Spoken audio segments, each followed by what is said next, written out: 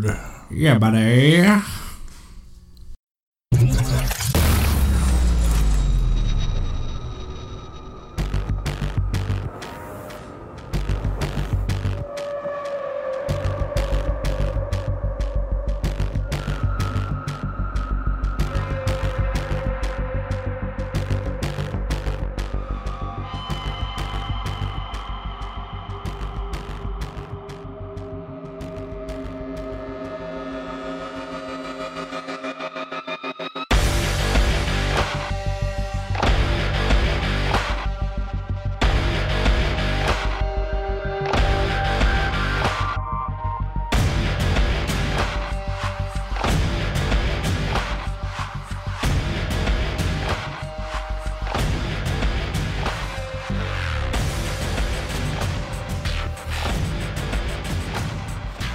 Welcome, friends, to the Joe Blow Horror Show.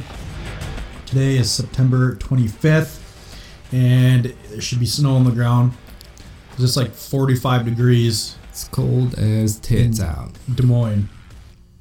And on even better news, this is the start of episode number 7. Oh, best news I heard all week. Oh, yeah, buddy. Again, welcome to the Joe Blow Horror Show, where we review and discuss horror movies, not horror films. Rolling right into it. It's big. I'm excited to see where The Void comes in with our rankings. Oh, yeah. Yeah. Yeah. I really like that movie. We're going to do the top curious. 10 of all time. Or we should do like of decades, top 10s, like we should have 90s, 80s. Do some kind of bonus ep or something. So this week we obviously we're covering The Void as the new movie, but the old movie is Jacob's Ladder. That one was chosen by yours truly, Drunk Darius, which is joining us as always. I am Boss Tuna, and I chose The Void for this week. So the segment this week is Drunk Darius' Deep Dive, and the discussion topic is top 5 movie theater experiences.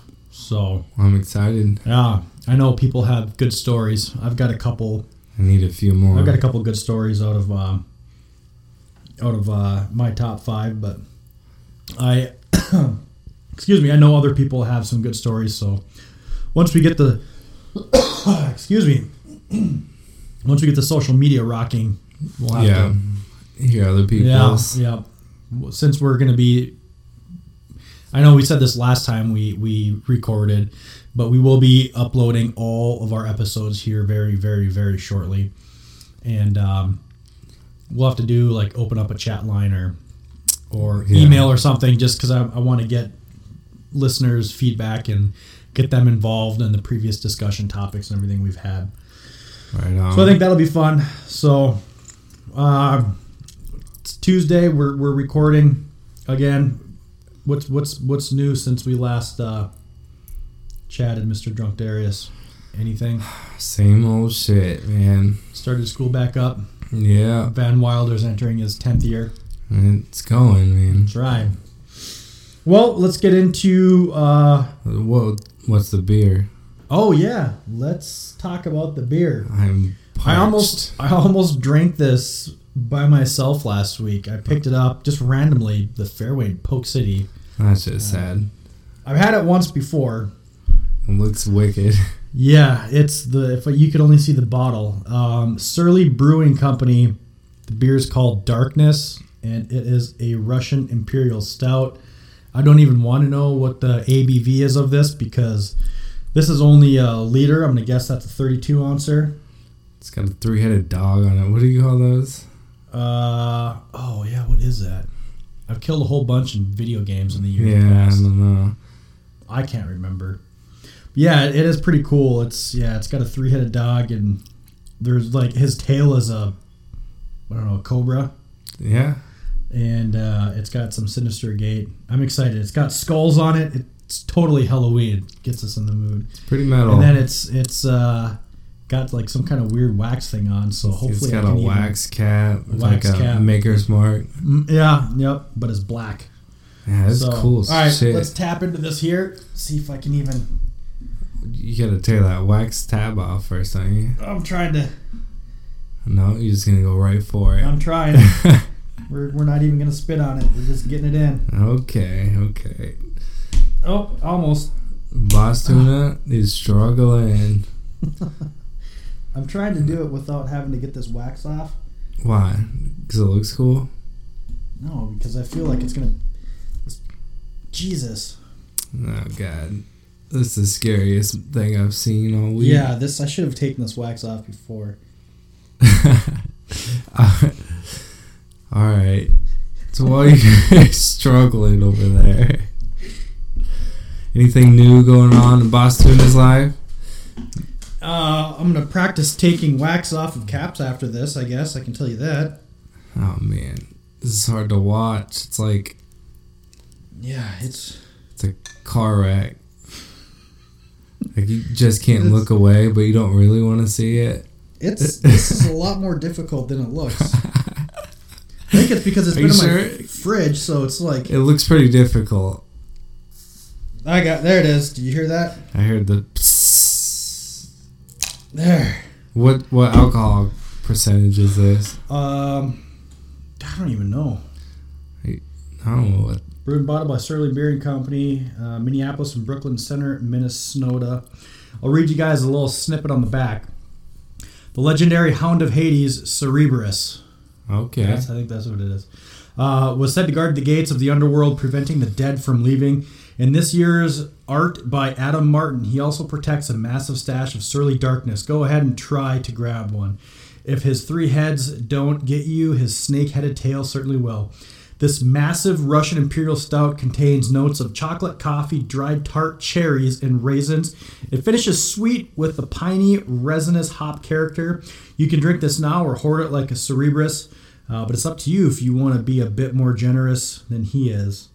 Oh, man. Yeah. That's exciting. Yeah. That's good marketing there. Yeah. All right.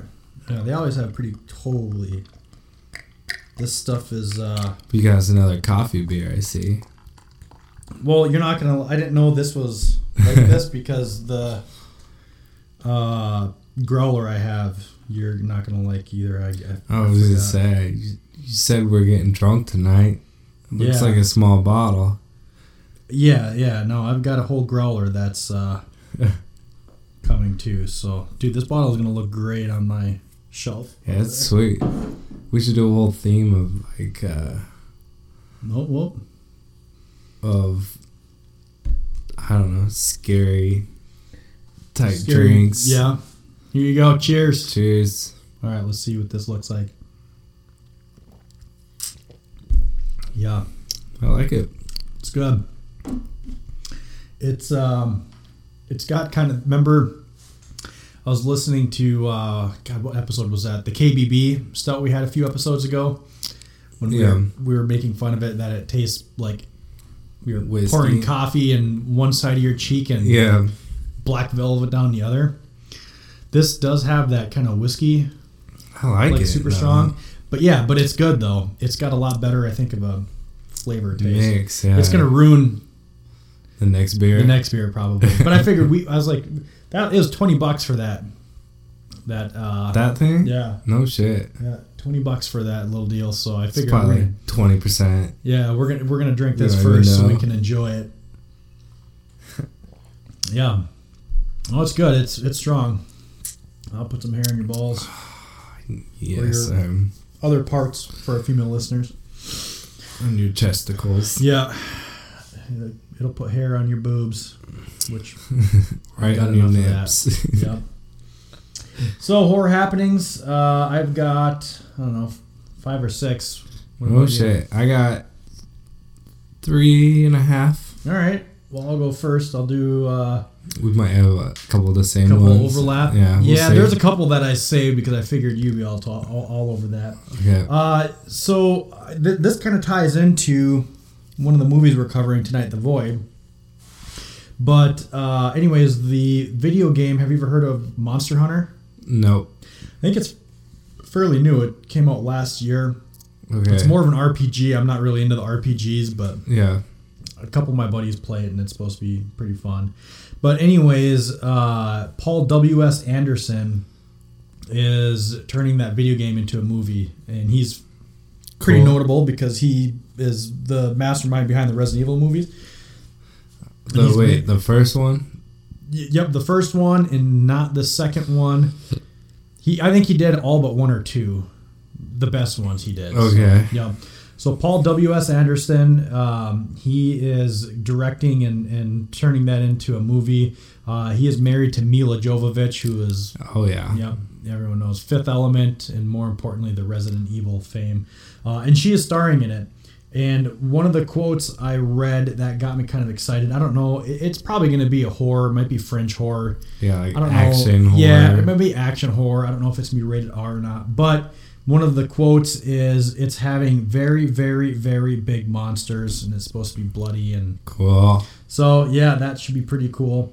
And then I'll save my second one because that might be one that you're going to talk about. But also Fangoria.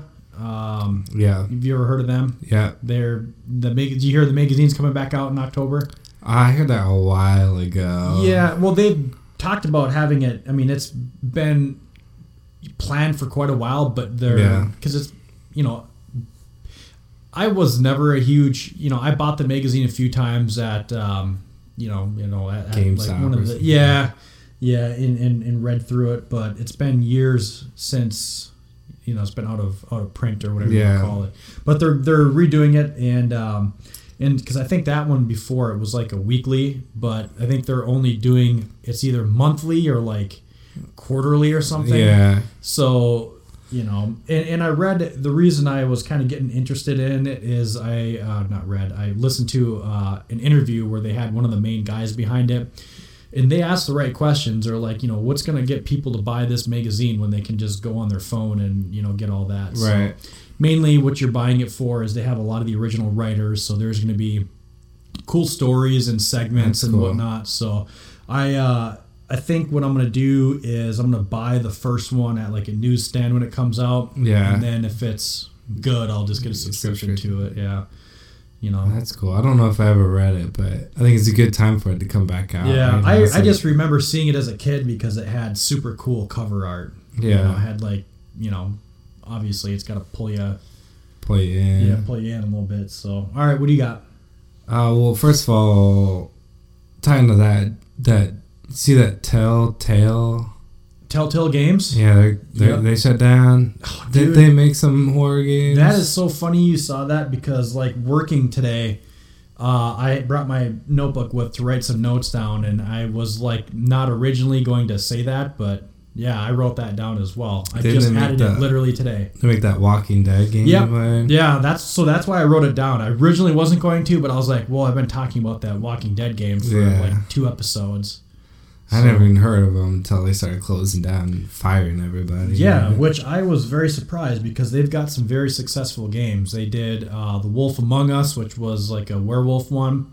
And then they did the Walking Dead games. And the thing that really is pissing people off is they're shutting down and they're like not even going to... So they're in the middle of like the final season of The Walking Dead. Yeah. So like we got this main character when, they started with the video game series when she was like 6 years old. Yeah. And I haven't played the brand new season. I just finished, a couple episodes ago saying I finished like the whatever episode or whatever season it was.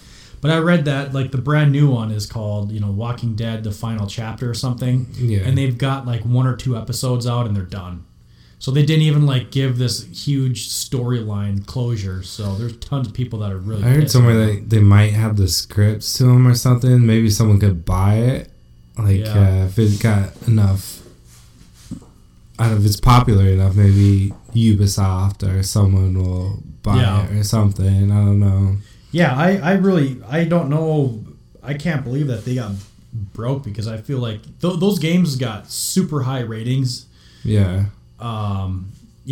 Maybe they just didn't sell that much, but I mean, they're like regarded as good top quality games. Yeah, they got really good reviews and everything. So yeah, that's interesting. We'll see where it goes. Yeah, that kind of that kind of made me, really mad because I think I've got one more season and then the final chapter. I don't remember what it is, but it's like you're starting a movie and you're finishing it right in the third act. Yeah, before it climax. Yeah, and every guy knows how bad it is when you can't finish something before a climax. So. Did you see a new movie coming out called Climax? No. It looks weird. Blue Ball Productions did it, or no? It's supposed to be I think it's supposed to be a horror movie, but it's like a weird dance theme. I don't know. It's like Bring It On meets. Oh God. I don't know. There better be some... It's getting good reviews, but it doesn't. Really? It didn't look too interesting to me. No. Okay, mine is Venom. It's PG-13. Yeah, I didn't even write that down because I figured, it's a disappointment. Very much so. Yeah, that kind of pisses me off. Whatever. I also saw that they're finishing up a Child's Play reboot. Oh, you see that? It's a reboot. Oh, reboot. Yeah. I don't know. That's risky. It's like when they try to do the Nightmare on Elm Street without Freddy Krueger. Are they still casting the same guy to voice Chucky? That's a good question. I don't really know. I didn't really read too much into it because I'll end up watching it. But yeah, I think they've already we're shooting it, and I think they're in post production. From what I heard, the last one that they had was actually pretty good. Yeah, the Cult and Seed of... Yeah. One was the Seed of Chucky, and then I think the Cult of Chucky was the last The Cult of Chucky I heard was good. Mm-hmm. Yep, I heard the same thing too. Okay, I got What We Do in the Shadows TV shows coming out in spring 2019. Really? Oh yeah. What network? I don't... Probably some online streaming. I don't even know. It's got to be rated R. You would think so, yeah. So it's got to be either some online streaming one or HBO or Showtime or something. Yeah, well, who knows? They can show gore. I mean, Sons of Anarchy was on FX, and they showed almost everything besides nudity. Yeah. You can only say fuck once an episode or something. Yeah. Well, that's pretty cool. Hopefully it stays. They do it right. Consistent. Robert Englund. We were just talking about Freddy, but Robert Englund is playing Freddy one last time. Oh yeah. Now, and what? The Goldbergs. Wow, that's cool. I'd watch that. I didn't even know what that was. Apparently it's a TV show. It's like an 80s themed sitcom. No, he's playing it in their Halloween themed episode. So that's awesome. I don't watch those kind of TV shows, but I usually don't either. But I'll watch that. Yeah. So I was gonna say I'll probably watch it with the Halloween themed one with Freddy on it. When does that come out? I'd imagine it's coming out in the next few weeks. So this is for sure is the last time doing it. I don't know about the last time, but they just he's doing it again. Saying Freddy's back, and they had a picture of it with one of the girls from reenacting his famous scene, behind the one main character in the first one. Yeah, that's cool. So, I didn't write this down. Tied into that, you see, Eli Roth is coming out with a documentary about horror movies. No, I didn't. And he's got Robert Englund and let's see, you have to have the Robert Halloween Englund. guy. Nick Castle? No, Carpenter. Carpenter's in John it. Carpenter. It's got a bunch of big horror names in it. Yeah. It's supposed to be on A&E. I don't know if it's going to be... It's supposed to be probably a mini series. Oh, it's on A&E? Yeah. It's Sweet. a TV show, documentary. I like Eli Roth. You don't because... I don't like his movies that great. But I like his commentary on scary movies. He's a true fan of scary movies. So I like that about it. He does, yeah. Okay, next we got a remake. I don't know if you like this. I love remakes. To Train to Busan. It's an English remake. Yep. It's got James Wan from The Conjuring, the director from The Conjuring. Really? And Insidious 2. Oh yeah. He's good. Well, he's the main Saw guy too. Yeah, he's good. Yep. No, yeah, I love James Wan. I remember when that movie first came out, they were like, okay, this needs an English, whatever. So and they're making a sequel to it in South Korea. Korean sequel. So no, that's be awesome. Me too. I'll actually watch it. Yeah, throw more zombies at me.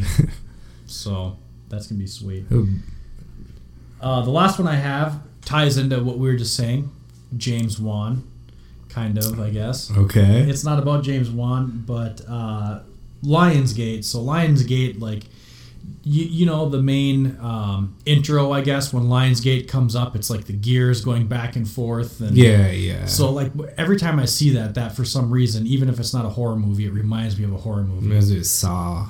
Yeah, exactly. Well, yeah, but then because it's the gears going, and then it's like twisted pictures, and then it's the barbed wire goes across the screen. So whenever I see Lionsgate, I get super excited because like, you know, it reminds me of horror. But it's funny, the VP of Lionsgate had a quote, and he vows that Lionsgate will once again own horror, and it was kind of like a little dig against like Blumhouse Productions. He said something about that. Blumhouse is at what, A24, whatever. I like the Astron smaller 6 and whatever. I like the more indie films. Yeah. They've been killing it. But yeah, so I mean, Saw, Hostel, Cabin in the Woods, you know, that's all. You know, Lionsgate, and he's like vowing that they're gonna, which is good because Lionsgate pretty much puts out rated R stuff, so that's and they have good production quality regardless how good the movie is. Yep.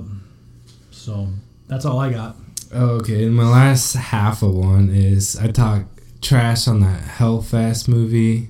It's supposed to be based in a haunted house or whatever. Yep. It came with a new 80s theme trailer, and now I'm excited to see it. Because it has that old voice like, they went to get their one last scare. And like that kind of like talk over voice. Yep. Like, oh man, more movies need to make this. So like, that's coming out in October, isn't it? Yeah, it is. I'm excited to see it now. I wasn't before because I tied it in with that other movie. I forgot what it's called. But. Yeah. Do you have anything else for horror happenings? Horror happenings? Horror. Yep. Or happenings. Horror or happenings. Well, in the recent Stormy Daniels. No, I don't know. God. Speaking of mushroom heads.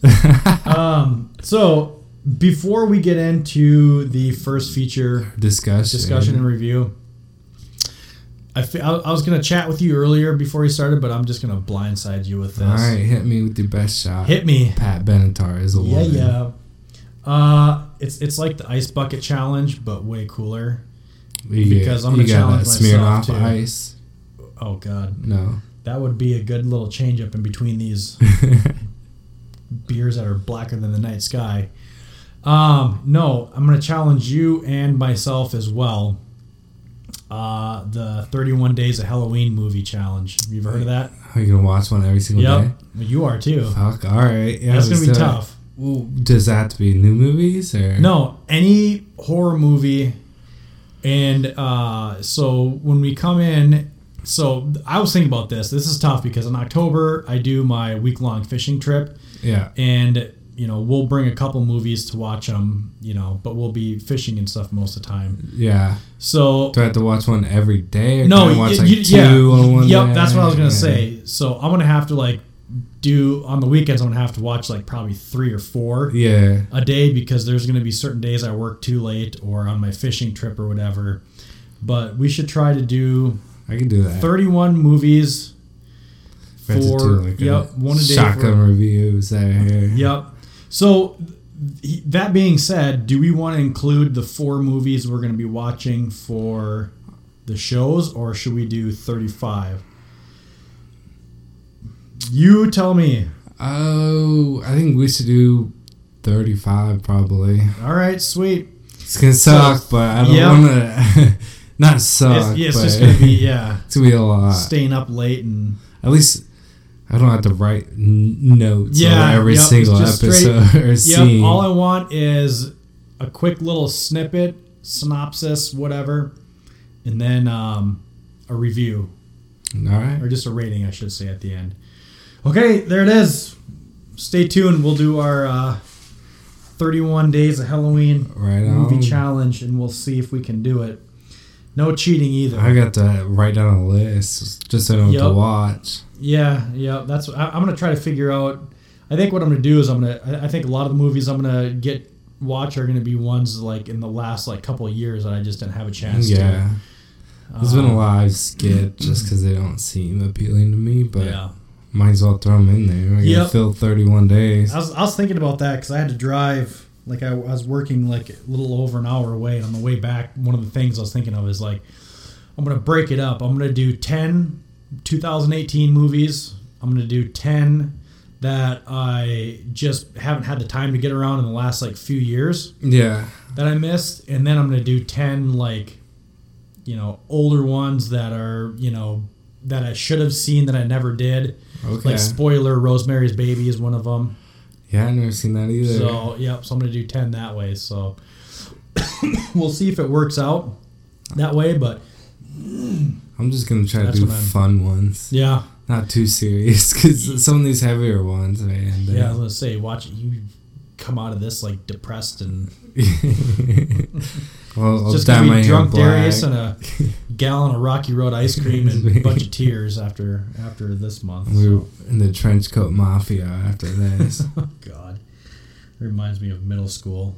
We had a trench coat mafia back when everyone thought it was cool. Thank God I never did that. But.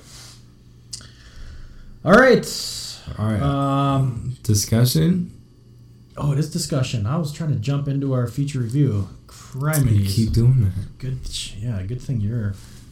So the discussion this week is one that I had chosen, and I got to write down because I was like, for some reason I was thinking I had to choose the discussion for next week. That's why little PSA, Drunk Darius and I kind of forgot about this, so we were like scrambling before to record. What? Although I had mine all written down somewhere else. I just, for some reason, I was thinking that it was Drunk Darius's discussion topic this week. So I was super excited for my one, but I got to write it down for next episode so I don't forget.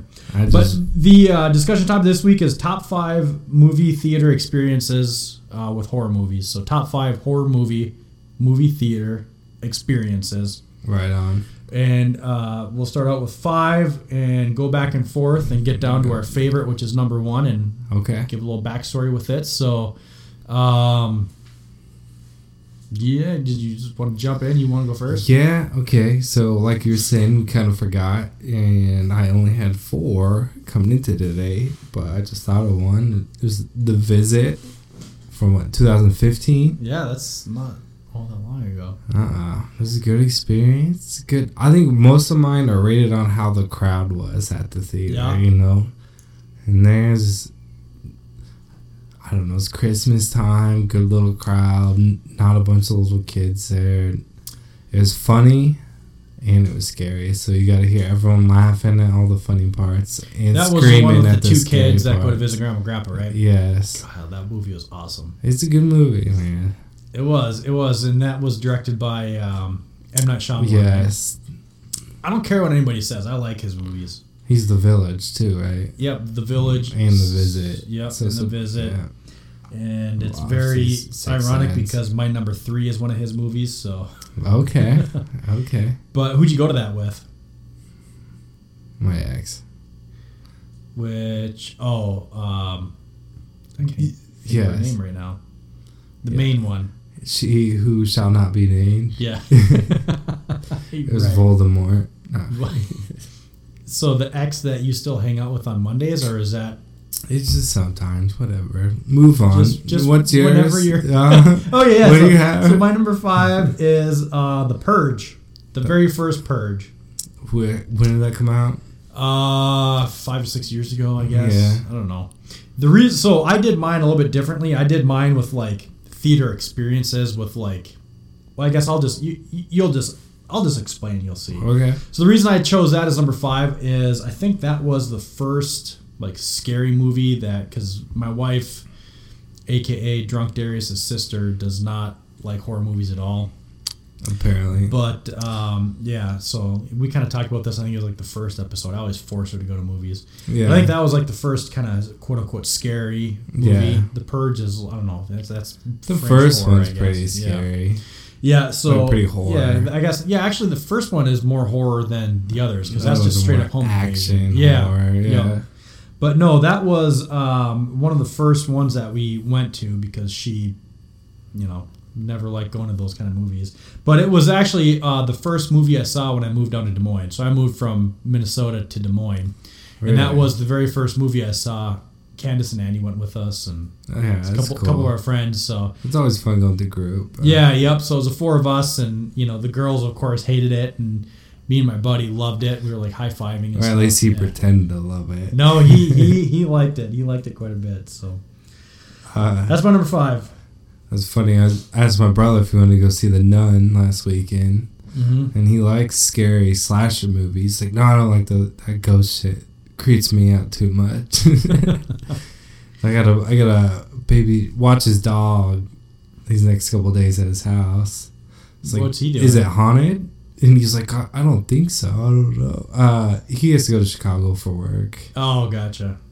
But I hope it's not haunted. I mean, his house kind of creepy. You'll find out, I guess. Oh, I guess. Okay, my number 4 was Paranormal Activity, the first one. Yeah. Me and my friend Johnny used to always just go see movies every Tuesday, which is around here it's discount days. You know that? It's like half price movie days. We went there, and a couple of our other buddies from high school just so happened to be there. So we sat together, and like the other 2 guys were big. They were in college at Grandview in Des Moines. So they're big, huge football players, and they're scared little bitches in this movie. But I gotta be honest, after seeing this, I was pretty scared for like a whole week trying to sleep afterwards. Like, yeah, that was a good. Paranormal Activity gets a bad rap, but it's a scary movie. It is. I agree. I was just listening to, I think it was last podcast on the left, they were talking about the first Paranormal Activity. Yeah. It's good. It's a good found footage style, scary. It's really good. I enjoyed it quite a bit. Me too. My number 4 is Village of the Damned. I kind of gave a little... Oh, okay. Yeah, I kind of gave a little snippet of this in one of our previous episodes, but is that with that Kirstie Dunst, or what's his name? Kirstie Alley. Kirstie Alley. Yep, yeah. and Christopher Reeves, Superman. Oh yeah. Yeah. So the reason I have that in is I don't even know how or why, but 1995 it came out and it was in the theaters, and myself and a bunch of my friends went. We were in 5th grade. Yeah. And was it one of your parents had to eat you in, or was it PG-13? We went by ourselves. I don't know if that was PG-13 or R, but regardless, we weren't 13. We were in 5th grade. So, what's 5th grade like? 11? Yeah, something? Not 13. Yeah, I don't even know. So, yeah, maybe not even 11. Yeah, maybe 11, 10 or 11. But no, we went, just a bunch of us, and yeah, I remember like in the first like half hour sitting there like, this is. You know, it was probably one of the first movies I went to by myself, and it was a scary movie I probably shouldn't have gone to. And, oh, yeah. You know, we did the whole, like, movie theater and then, like, pizza party and, like, sleepover, and it was, it was... A little too scary. A little too scary, yeah. I think... have to call your mom. I think there was only, like, 5 kids that were staying for the sleepover, and 2 of them went home. So yeah. It was, it was... That would have been me. I haven't seen that movie.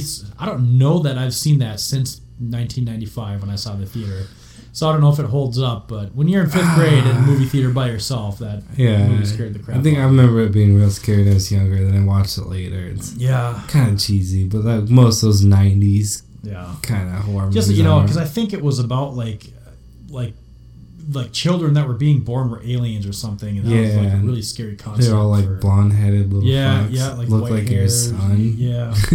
That's a creepy out. Your nephew. Yeah. And they have like white eyes and shit. Yeah. That's my number 4. Okay, my number 3 is Saw 2 / Jarhead. They both came out in 2005. Just with my buddy Johnny again. 2005, I was in 8th grade maybe. I was 7th grade. College. Well, we went with my sister and her husband at the time, Amber. And well, this is pretty early internet, at least for us out here in the boonies. Is early internet, and Johnny looked up the show times. He said it started at 4:30. We get there. It turns out it doesn't start till 5:30. So we got movies till Saw 2. And we went and saw Jarhead for an hour and then snuck back into Saw 2. Yeah.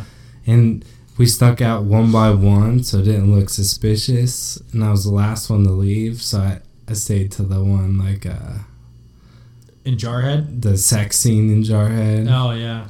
So I was like, oh, man, you missed it. Because I was junior high. Yeah. So that was a big deal there. Yeah. But yeah, I don't know. It was a good experience. And then went to Saw 2, which was my favorite movie at the time. Saw was. Yeah, that was a great movie. Right. Saw was a good one. My number 3 is Signs, directed by M. Night Shyamalan. Oh, that's a good movie. Yeah. It gets hate too. Why does all of his movies get hated, dude? They always make fun of his twist at the end. It's because Sixth Sense was so... That was solid. It was so good, everyone just had to make fun of all of his after that. Well, I mean, some of them do have a pretty weird... Like, The Happening, But that was based off a book. The Happening was? Yeah. Stephen King book. Oh. But he did change the ending a little bit. Yeah. No, I chose Signs because that was my freshman year of college, 2002. And I played football, and we went and, moving out of home, everyone, was there. It was a little bit different playing football because, we had to go there in end of July for 2 days, and it was a lot different. I was 2.5 hours away from home, and, didn't know anybody, didn't have any friends, and, being freshmen, the hazing and all that kind of stuff, it was pretty crazy and stressful. But then we did a team outing, and we went to see Signs. That's cool. The entire football team went to a matinee show or something, and it was pretty cool. Yeah, there was a couple of the jump scares were pretty effective and scared a bunch, but the entire movie theater was our football team. So that's awesome. That was pretty cool. So that's my number 3 is Signs. My number 2 is Saw number 1. Booyah. This must have been 8th grade. Because we went with a bunch of little 14-year-old girls, and a few as 14-year-old boys, and one of the girls' moms drove, and they sat in the back while we were watching this rated R movie. I don't know. It was just, I was really excited to see Saw. I remember I used to fall asleep with the TV on, and then wake up in the middle of the night, and the Saw commercial trailer would be on. Oh, yeah. And you want to play a game? And my eyes are still closed. It's what the fuck, dude? Yeah.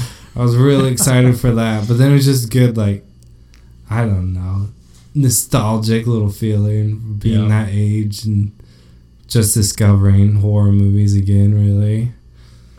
I saw I think the first 3 Saw movies, because they all came out on Halloween. Like the week of Halloween or whatever, the weekend. So in college we would see them, and they came out on a Friday, and I would say the first year, I was redshirted. Yeah. But we'd go to the movie, and then we'd go party afterwards, and it was I want to say I saw the first 3 on Halloween night before.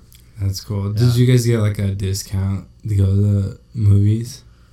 I don't. Oh yeah, they had a night. They did have a student night. Yeah. Yeah, it was some random, I don't know, Wednesday or Tuesday or something like that. So I remember I saw a lot of movies down at, because Louis went to Grandview, and they had a Grandview night at their movie theater near them. So if you had an ID, you got in free, which I just borrowed someone's. We saw a lot of movies, but he didn't like scary movies then. But it was a lot of fun because everyone there was from the college. Oh, yeah. That at the pre-party. Yeah. And, in the theater, too. Yeah. Yeah. Yeah, no, we went to quite a few in college, but I think mainly we just would, whenever a movie came out, we'd usually go. Usually as a group of us, but my one buddy and I, we went to most of the movies together. But, yeah, that's cool. So yeah, so what are we on? 2? So my number 2 is I really don't have a good story behind it, but I did go to see the Evil Dead remake in the movie theater. Yeah. And I want to say I went with just one buddy.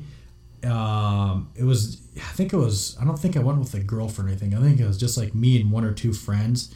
But the reason I wrote that down is that still is to this day the scariest movie I have ever seen in a theater, and to see it like in a theater with, I mean, everything was like perfect. I mean, there wasn't a lot of people in there.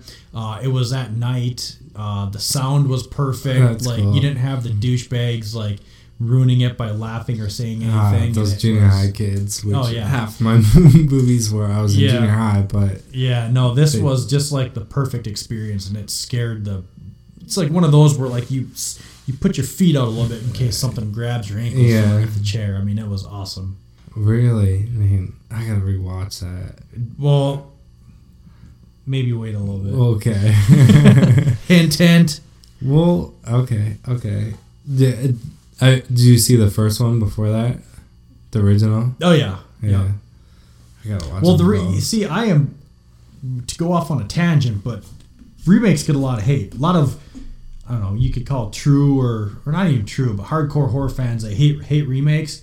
But I'm in the different vein in that if you put out a horror movie, for the most part, I'm going to, like especially for a remake. I mean, remakes are done. Sometimes they're done for money, like money grabs, but a lot of times they're done out of love. And this one doesn't try to be the same. It's like, I mean, you could almost say it's a completely different movie. Yeah.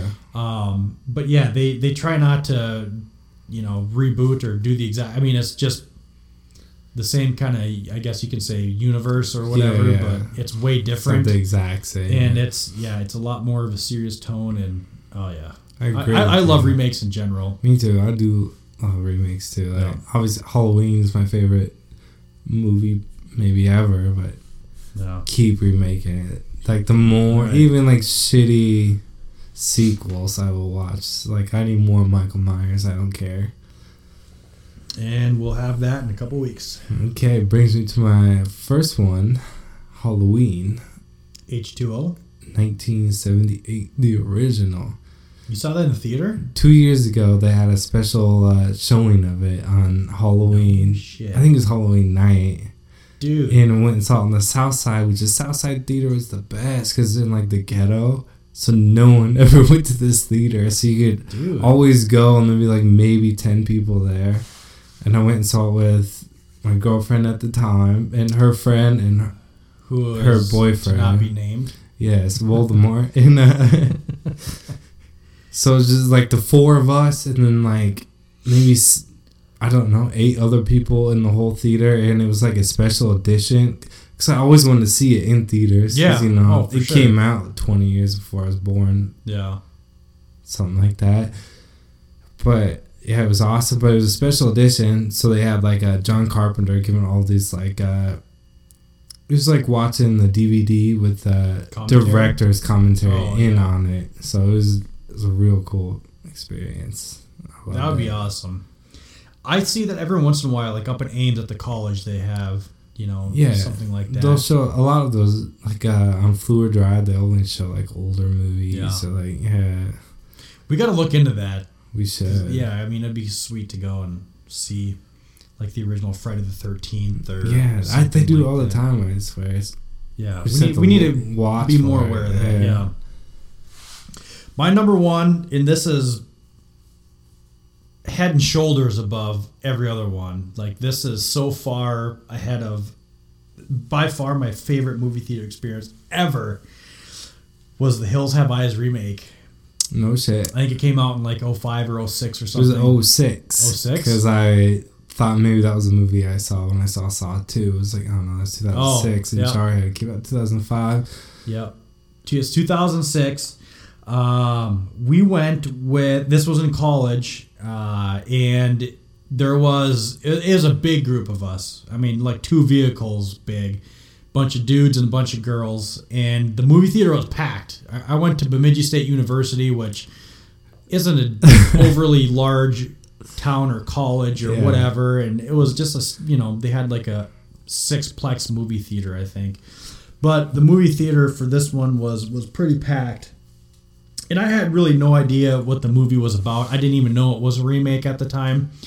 I was so drunk for my 10 years of college that I didn't really, everything kind of took a back burner to bars and whatever. Right on. But, we went to this movie. I think I saw a couple previews. It looked pretty sweet. Have you seen that, the Hills Have Eyes remake? Not in a while, but yeah, I've seen it. It's brutal, man. It's brutal. Yeah. So the reason I like it so much is, so there was enough of us to take up like an entire row. There's probably like 10 or 12 of us or something.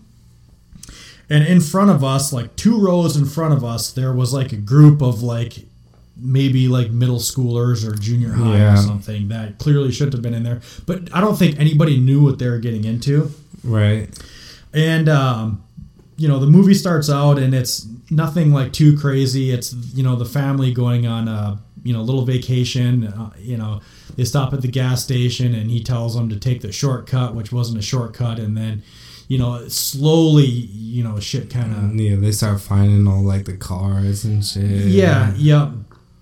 But when it starts to get hardcore and maybe if you haven't seen it, now is a good time to hit the 30 seconds. Actually, I drone on, so maybe, like, hit the 30 seconds fast forward twice on this. Or be a little risky. Keep listening. Or you only YOLO once. YOLO. But, yeah, so then it starts to get, shit's getting real, and I think the first main crazy scene is they take the dad and they string him up and they like torture him and light him on fire, and then there's like a scene where they're about ready to rape and kill a baby or whatever, and like it was like you're sitting there like, oh my god. And the first thing I noticed was the group in front of us, I thought they were laughing but they were crying.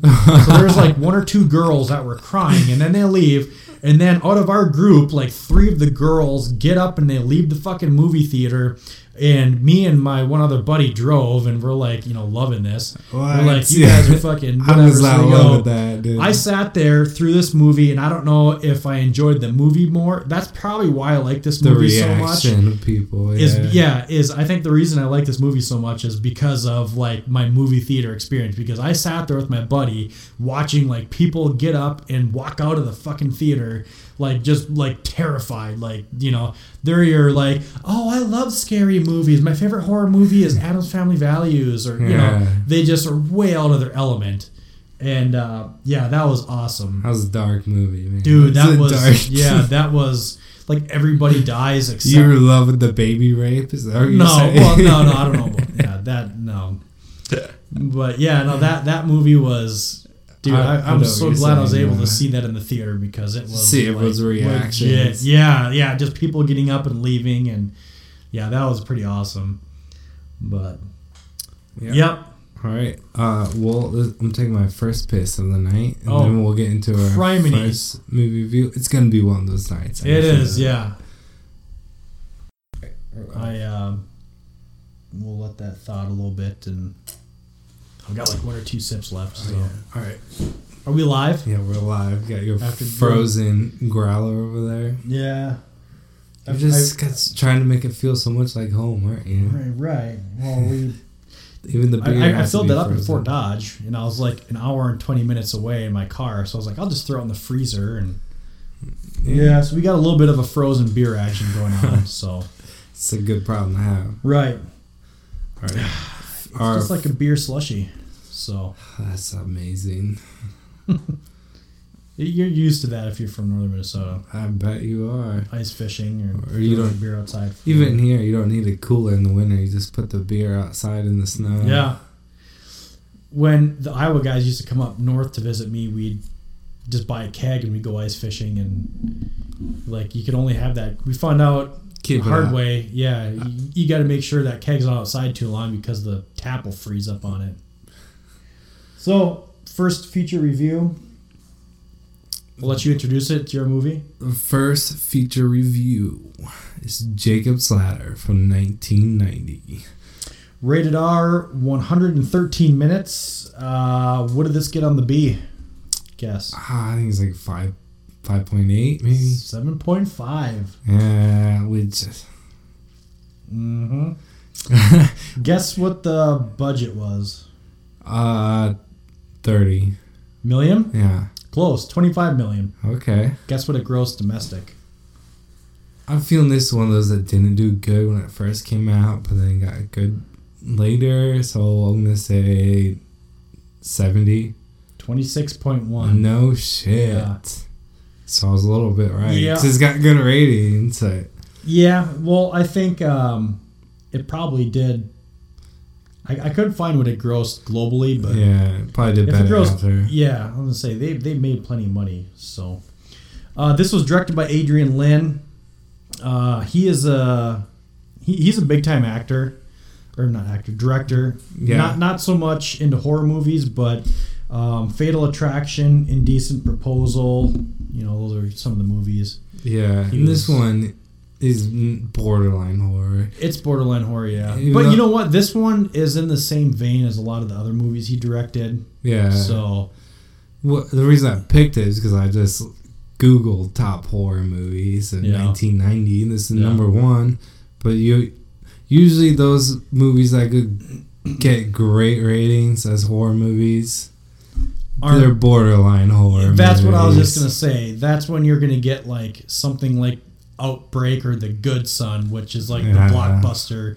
You know, like when you think about horror movies in general, like the main ones are like Halloween and Friday the 13th and Nightmare on Elm Street, and those ones they don't get good ratings. Yeah, Halloween does actually. Yeah.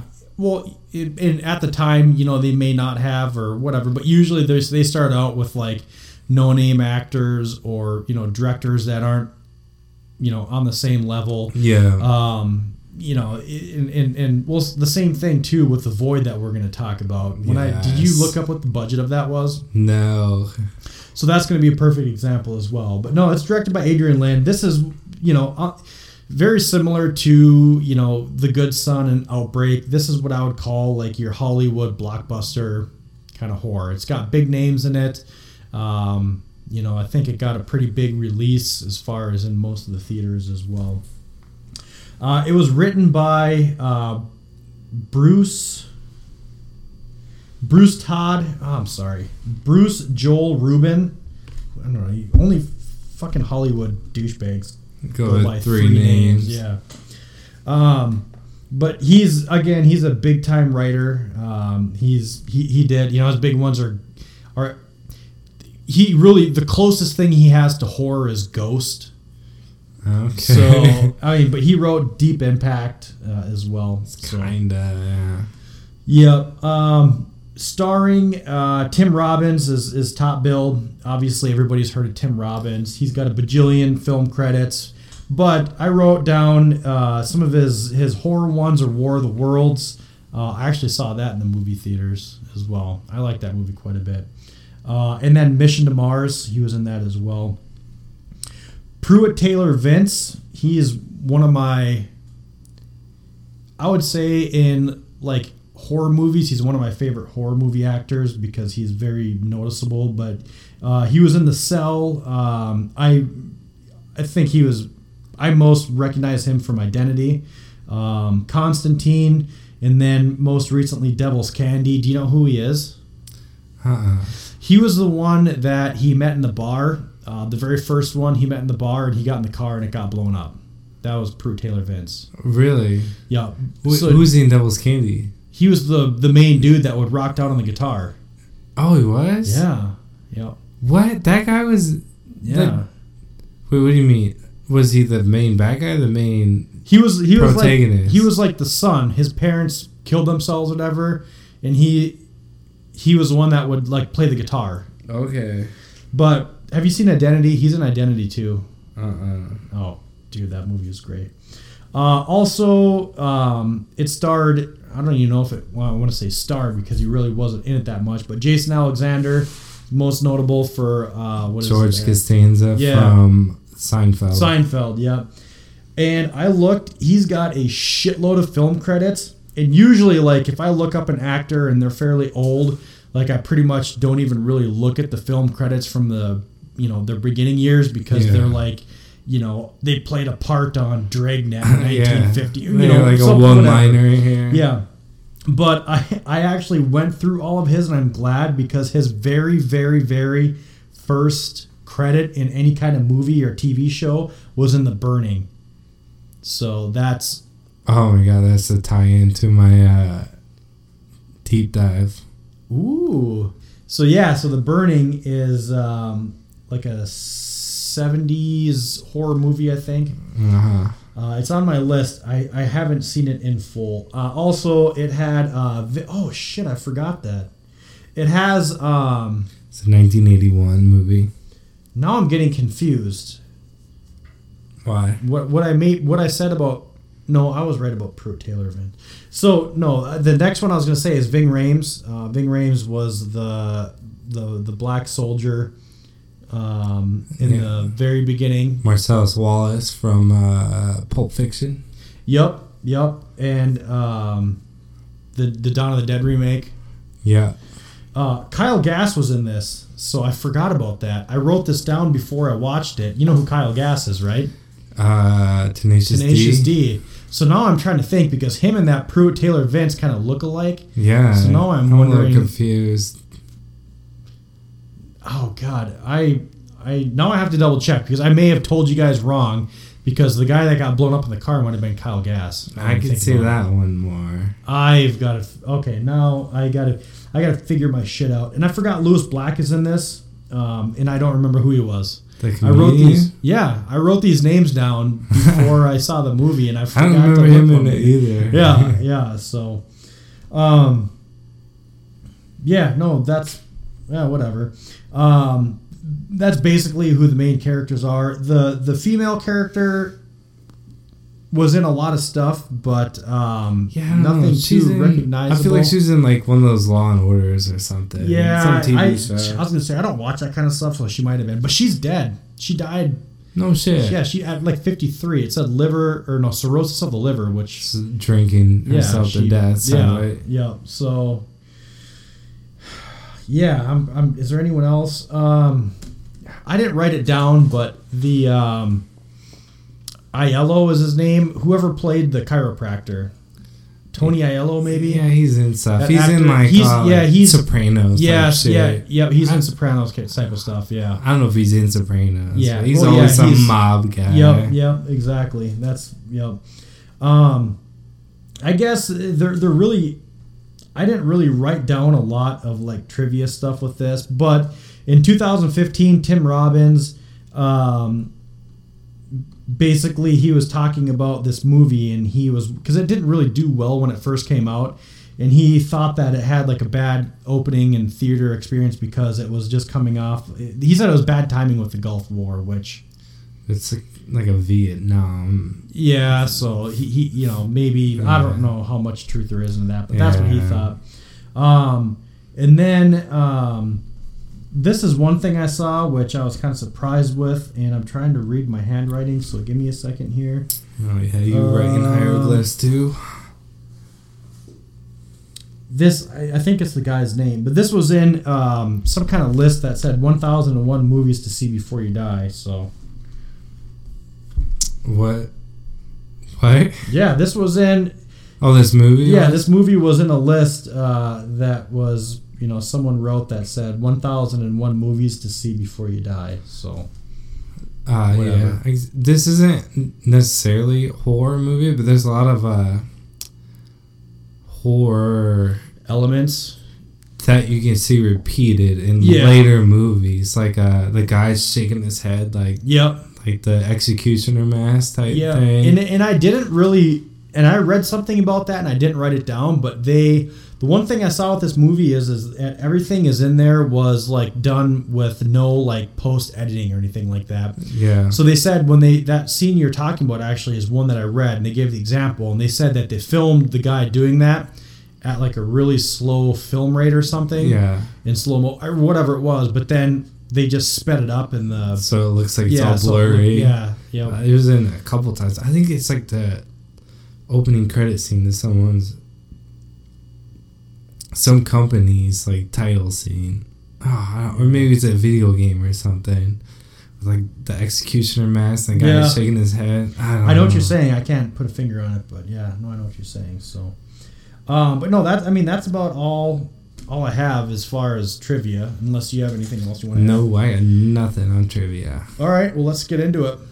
Okay, so we got opening scene. We get Vietnam. Yeah, Tim Robbins, our main guy there, plus all the other characters you said Or his army buddies there in Vietnam. Tim Robbins is Jake Singer is his character. Jake Singer. And really, the other buddies in Vietnam, you don't really need to know because they're afterthoughts. In and out of it. Yeah. So Jake Singer, that's what we call it, Jacob Slatter. Jacob. And then they're just sitting there and like, oh no, there's someone. We got movement in the trees, and then a firefight breaks out. People getting shot, and then he gets stabbed. And then it cuts to bayonet, him waking up on a subway in, I think, New York City, I'm assuming.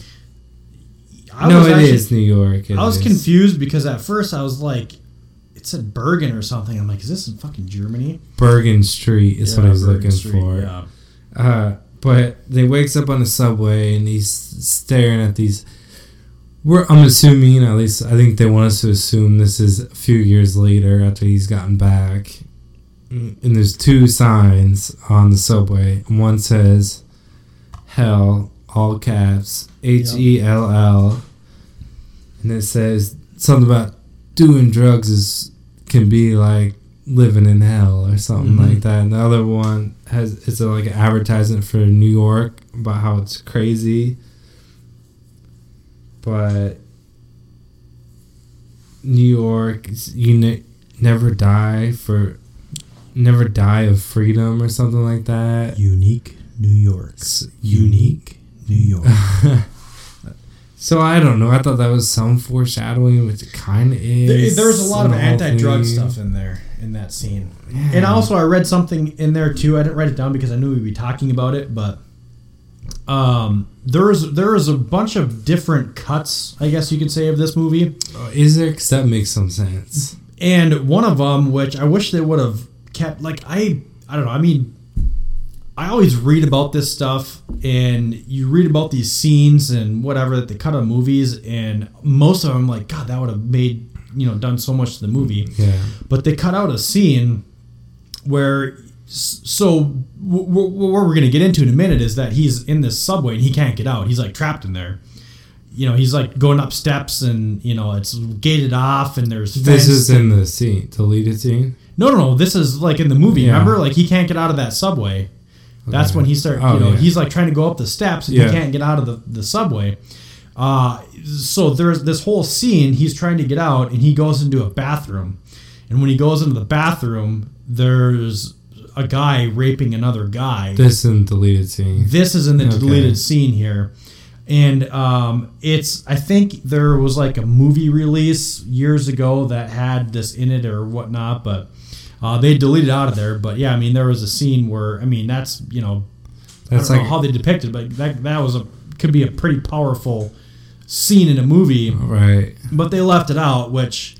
Usually it's like producers cut it out. Yeah. Directors want it in. For whatever reason. You see a director's cut. Yeah, they probably want to make it more, not PC, but advertise more, a wide variety of people. I mean, it's already rated R, so I don't know why. I mean, I feel like that would have really... I don't know. I mean, that's a powerful scene. To have a dude rape another dude in the bathroom, I mean, that's going to... Especially since I'm sure... In the beginning of a movie? A lot of this has to draw back to, like, maybe his PTSD from Vietnam. So, like, I'm sure that's some shit that happened to Vietnam there. Okay, so he's on the subway. We see those signs. And then he seems to be, like, the only one on the subway, at least on his cart. Mm-hmm. And then he walks the other one. The old lady's there staring at him. And he's like, do you know where Bergen Street is? We passed Bergen Street. And she's just like staring at him for some fucking reason. And then we see like a homeless man like covered up twitching. Do we ever figure out who that fucking homeless guy was?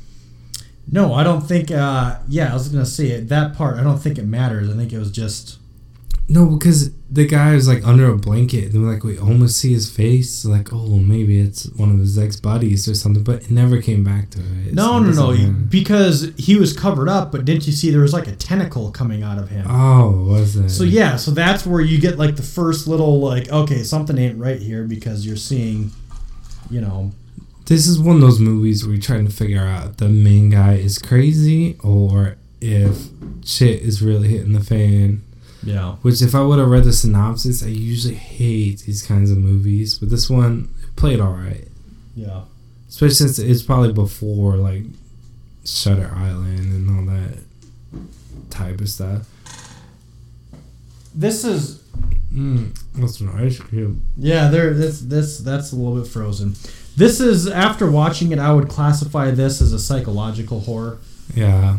So, I mean, it's definitely fringe, but yeah, it's psychological as far as that goes. So. He gets off. He tries to go upstairs. Can't get out, so he walks down the tracks. The subway almost hits him. The train. He jumps out of the way, and everyone on the train is staring at him.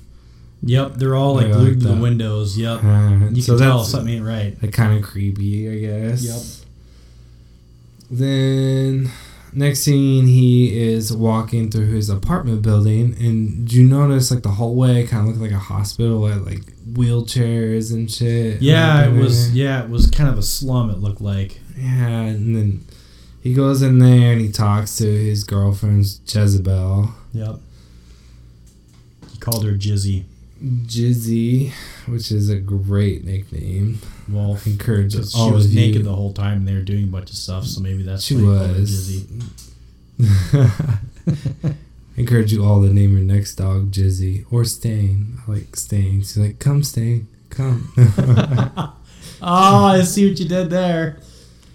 Yeah, but anyways, Jizzy says Sarah, which is his ex-wife, we find out, dropped off some old photos. So he's looking through the photos. We see one of his kids, Macaulay Culkin, who apparently passed away. Yeah, I had no idea. Did you realize he wasn't in the film credits? Macaulay Culkin was? Yeah, he wasn't.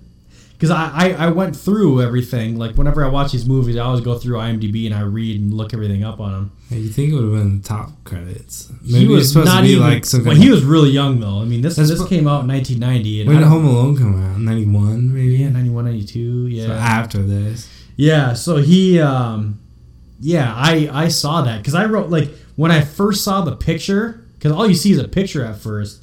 I wrote down Macaulay Culkin ? And I'm like, weird, maybe. But yeah, obviously he's in a lot more than the movie, you come to find out. But at first I was like, wait a second here. Now I looked through it. He's not in any of the film credits or anything, Macaulay Culkin. Maybe it's his brother. No, it's Macaulay Culkin. Mick McCulkin. Yeah, Mickey? Mike McCulkin? I don't know. Okay, so then when he goes to see his chiropractor, Louis, which is this mafia-looking dude. Yeah, he doesn't play into it. He's in the mafia. It's just, you know this guy because he's been in 1,000 things from being in a mafia. Danny Aiello is his name. Yeah, that sounds right. He says he saw Sarah, which is his ex. Not a whole lot going on here. Just that he trusts this doctor that we kind of get. You can tell that this is a doctor. This is someone he confides in. Yeah. You know, it's a family friend, or he's been seeing him for a long time, or whatever. And we know something weird is going on, so keep note of this guy. Mm-hmm. And then on his way home, he almost gets ran over by a car. Like some car's just like gunning at him while he's walking. This is a movie that, I mean, this is the epitome of a movie that once you finish it, you're like, you almost want to rewatch it all over again. Because shit going on. Because now you're like, oh, okay. But I kind of figured out halfway through the movie that something was not right, but I just didn't know what. Yeah. And even now, like, there's a lot of questions and theories I have, I guess. I was going to say now, there's maybe 4 things going on. 1, maybe his PTSD. Mm-hmm. 2, maybe he's schizophrenic and has PTSD. 3, I don't want to get 3. 3 is maybe he's in like a psych ward. Oh, yeah, okay. We can spoil. We're spoiling. Okay, maybe he's in a psych ward, like Shutter Island. Yep. So maybe he went crazy from his PTSD or something. So he's imagining some of the shit, but really he's just in like in the psych ward the whole time. Or 4, he was dead or half dead. Yeah, there's a lot of questions I had. So like even still, I'm not 100% sure what happened. I have to go and rewatch it, but it's kind of like, because it I ended jumps up reading around. some stuff afterwards because I had like my theory, but then I went and I read like this one. Or I almost sent it to you actually last night when I watched this. I kept writing down my theories, but they kept changing as the movie went on. So he goes back to see Dr. Louis at the hospital, and they're like, we have no record of this Dr. Louis. He's like, well, what's your name? He's like, no, it was a different doctor. It wasn't his. Oh, wasn't his? No, yeah, this was a different doctor. This wasn't the. Okay. This wasn't the chiropractor. Yeah, this is another one. Okay, so. But the whole time, though, like, you're getting. So. There's a lot of. He's talking about demons. Yeah. And or not demons. What did he call them? He says demons. Does he say demons? Yeah. He says demons are chasing him, so, but we never actually see demons. So. Well, you kind of do. I mean, on the train, you saw the tentacle. Yeah. So, like, part of you is like, is this real? Is this what he's seeing? Is it, manifesting? So when he gets to the hospital, he's talking to the secretary, and she's telling him there's no doctor here. She's like, I've been here for years. Blah, blah, blah. So now you're like, what the fuck is going on? Is this, is he making all this stuff up? And she drops something and she bends to pick it up, and like you can see the horns. Like she's got like, horns on. Yeah. Either she's a demon or he's hallucinating. Yeah. So you're like, what's going on here? But he's also at a freaking hospital because you can tell he's mentally not there. So it leaves you wondering what's going on. But yeah, so. Go ahead. Okay, man. So this throws off everything I wrote down because that's how he's looking for his chiropractor. No. Oh man, I don't know who was he looking for. Some doctor. Yeah, some. Well. Oh, you know what? I know it is. Was it the doctor from Vietnam? That we seen him. I doubt it. No, I don't think so. I think this was just because he's at the VA. Yeah, because he's part of the Veterans Affairs, yeah. So he's at the VA, so like I gathered, and what I think is going on is when he got back from Vietnam, he was assigned to this doctor, for PTSD. Yeah. You went through a traumatic experience, you're going to see a doctor. So he saw that doctor for a while, and they cleared him, or he just stopped going, or whatever. Yeah. Because he goes there, and he goes, well, I just saw him 3 months ago, and she's like, I don't see him. He's so not then no record of him. Yep. Yeah, there's no record of him. And there's no record of you either. Yeah, that was another thing, is there's no record of him. So he just all of a sudden starts running, and at first I thought he was running out of the building, but he was running into the building. Yeah. So there was a security guard chasing him, and you could tell he's in a loony bin because at first he wasn't sure if he was in an actual hospital or if he was in like a mental ward or what, but he's in a loony bin at the VA right now. Well, he was like maybe in the mental ward of the regular hospital, but and the security guard's chasing him. The whole thing's a big mental ward. Yeah, but then like all those like mental patients in their white robes or whatever hold back the security guard. So this is the part I was thinking, okay, Shutter Island. This dude is here. He's just going crazy, But then he gets into this room with some people talking. I don't know what they're doing.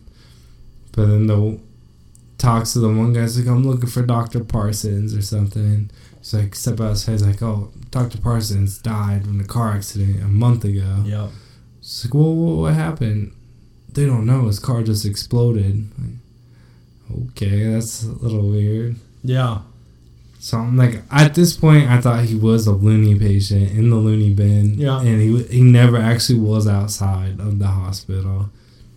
At this point is what I was thinking. He's always in there. So everything we saw before, besides maybe Vietnam, I thought he was hallucinating. And I didn't have a single clear thought. Like, I had a bajillion things going through my head. So I didn't know what the hell was going on. I don't know. Yeah. I mean, okay, then the next scene, he's at like some kind of disco party. So... Yes. Was this supposed to be right after the Vietnam War or in the 90s or 1990? So I think this was like present day because he's still present day would have been 1990. Yeah, like present day of like, the regular part of the movie. Yeah, but they go to a house party and they're playing disco music the whole time. Yeah. And everyone's looking pretty funky. Oh wait, no, I don't think any of the movie was supposed to take place in 1990. Oh no. No, yeah, I think the entire movie was supposed to take place in right like after the mid the 70s Vietnam or something. Yeah, okay. Yep. Yeah, so that makes more sense because everyone's looking real groovy in the scene. Yeah. And it's like a little disco party, and like everyone's all, I don't know. Oh, one thing too, before we get too into it, another thing I read is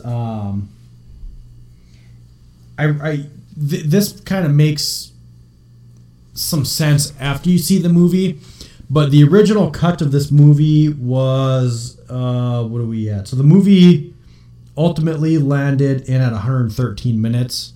The original cut was like 140 minutes. Yeah. And they cut like over 20 minutes of just the third act. Really? So maybe make more sense. Yeah. I mean, that's a lot. Cut. That's a lot to cut out of, because I mean, shit really starts coming together in the third act.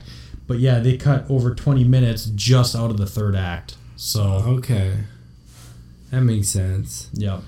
And I feel like the timeline almost jumps around to where he is. What I thought, I don't know, I'm confused.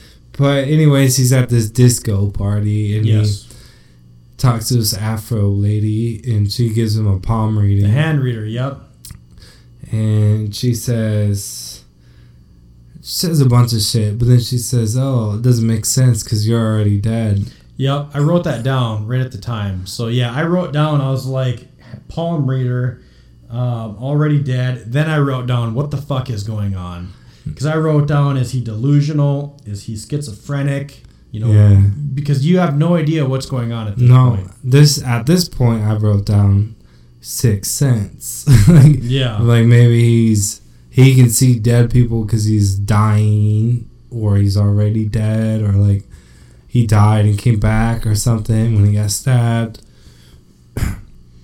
I don't know, but then he's dancing at the disco party and he starts seeing weird shit, like the guy's staring at him with the... He's almost having like a nervous breakdown. Hangman's mask. He starts doing the twitching head thing. And then he sees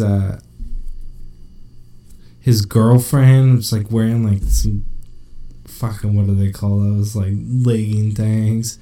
Dancing, but she has like, I don't know, she has a tail, like an alien tail, or if like something's dancing on her. That was a really weird scene. I think it was like some kind of weird alien monster demon was dancing on her. Yeah. But it was like, I think it's because of the time they didn't have like great effects, so they had to cut to it real fast and cut away real fast. So you couldn't really make out what was going on. But it was kind of creepy. But then he has like a nervous breakdown, freaks out. They leave. He wakes up back at home with his girlfriend. She's like, I am so embarrassed. I can't believe you screamed like that, blah, blah, blah. Yep. And then he's just like kind of out of it. And she takes his temperature and she's like, oh shit. Like, she calls the doctor and he's like, what did it say? What did it say? And he's like, go. She's like, go away. Like, went straight to the top. We got to put you in the bathtub. The doctor says you won't be alive if we take you to the hospital. Mm-hmm. He's burning up. He'll die before you get there. So stuck the thermometer up his butt, and it was that what was his butt? No, no. But the thermometer was. It was breaking, yeah. So she threw him in the bathtub, threw a bunch of ice on, got a bunch of like the neighbors to come help, and he's just like, I'm dying, I'm dying, get me out of here. He was like kind of a crybaby little bitch these last couple scenes. Yeah. Even though he had a fever of 106 and should have been brain dead, but you know. Yeah. But then cut to he wakes up and he's in bed. Time out before we get to. We forgot to introduce. I have it pulled up here. We forgot to introduce the next beer we're having. Oh yeah, and the frozen Tundra. Yeah, the frozen beer we have is called Backroad Stout. It's a oatmeal stout and it's a 6.7 ABV. It's not bad. I regret having too stout kind of in one night. Oh, the taste of the last one definitely tasted better, but it's not bad. I will say this one's a lot more mild than the last one. Yeah. But it's kind of hard to say because it's frozen. That's true. So, did you know that it is a local beer? No shit. What's local? So, Backroad Stout is from Millstream Brewing, which is out of Amana, Iowa. You know, Amana Colonies. Oh, yeah. I'll read you the guys Amish out there? Or pretty what much. is Amana Colony? It's out east. Well, I know where it 80. is, but what I know it's like old history farm I stuff. don't know. This is the first beer I've had from them. Backroad Stout used to be just winter seasonal brew when it first was introduced back in 1996, but since the popular demand has made it into an all-year affair. The oatmeal in the name is due the 5% oatmeal in the grist of this brew. Oats give beer a rich, thick mouthfeel, something definitely desirable in a stout. Black malt and roasted barley give the beer its color and coffee-like flavors. If you like thick, full-bodied women, thick, full-bodied, and smooth stout, this beer is for you. This is our first high-gravity beer put into production since the law change in March 2010. Sip responsibly. So I don't know what law changed, man. It's a 6.7, so it's not like. Oh yeah. This is half of probably what. I know in Utah you can drink like 0.5 alcohol content. Yeah. So maybe they changed some rules where the beer can be higher content here. Yeah, I don't know what it was. Oh, I was gonna upload a picture and I'm spilling beer and everything all over. So you're a mess. Yes, sir. So, all right, if you want to carry on. All right, so after he gets in his freezing bathtub with ice, he wakes up next to his wife, Sarah, which is a little confusing because he's dating this Jezebel. We know why is Sarah to be his ex. It's like, what the fuck is going on? Mm-hmm. He says he's freezing, so he has to shut the window. Yeah, this was a really weird scene because this movie was really hard to follow. So he shuts the window and he cuddles with her. Then he goes and sees his dead son, Macaulay Culkin, in the other room. Talks to him, and then all of a sudden he comes out of it and he's like in a bathtub with no ice, and there's a doctor there and his girlfriend. So I think maybe at this point maybe he is dying. Like they say he has a virus or something. So maybe that's why he can see his dead kid, because like he's on his way out. Yeah. This is what I was thinking at the time. I don't fucking know what's going on. I don't know if it's PTSD. I don't know. But then he wakes up and he's all depressed because he just saw his son was dead. Now he's alive again, you know. And his girlfriend's getting kind of tired of his shit, being all depressed and like staring off into the distance. So like this looks back on the PTSD kind of. Then you see him flipping through like maybe the Bible or something. He's reading about demons, which I don't know where people get these books about demons. Yeah, what book was he reading the whole time? I don't know. Not the whole time, but I did notice. I can't remember. Anyways, but I don't know. Yeah, in all these scary movies, like even like Paranormal Activity, like let's look up this demon. Like I don't think there's just like maybe there is like a book of demons or some shit, but I don't know. Probably we're just not very well versed in it. No, not at all. I mean, maybe if we got into like performing exorcisms, we could get some. Yeah, get our hands on some quality reading material. We could do it. Anyways, then he gets a phone call from his old army buddy. Demons. Exercise the demons. Get the butter popcorn. Okay, then he gets a phone call from his old army buddy, which I think it might be Kyle Gass. You're right. We don't know. 50-50, it's Kyle Gass or that Prudence Taylor. One of these guys calls. I forgot Kyle Gass was in there, so when I first was introduced to the characters, I may have just screwed it all up. Anyways, he gets a call. It's like, I need to talk to you, like, right now. He's like, alright, dude. I'm sick, but whatever. Let's meet up. So they go meet at a bar/boxing gym. I am going to interrupt you real quick because I can't not talk about Kyle Gass without my very favorite Kyle Gass moment ever, which is in Wild Hogs, which was a great theater experience. I saw that with an ex because I would go to a Tim Allen Wild Hogs movie by myself. But the very best part of that entire movie is when they're at the county fair or whatever. And where is that county fair? In the movie, in Wild Hogs. Yeah, what town was it called? Where, was it in Iowa? It was called Madrid. Shut up. For shizzle, man. Was it really? Yeah, not even Madrid. Madrid. I had no idea. But the very best part of that was when they're in the county fair, there was a karaoke contest, and you saw a fat cowboy, and it was Kyle Gass, and he was doing karaoke to Pony by Pretty by Ricky, Genuine. Genuine, yeah. Yeah, and it was, oh God, that... I laughed like a little girl. It was awesome. So him and Jack Black aren't brothers? No. I know, I'm just kidding. They are Tenacious D. They claim to be brothers. Yeah, they could be. They're not. Okay. Where was I? Focus, Drunk Darius. You got me confused with the Tenacious D trivia. I don't know. Okay, so he goes to meet fucking not Kyle Gass or maybe Kyle Gass.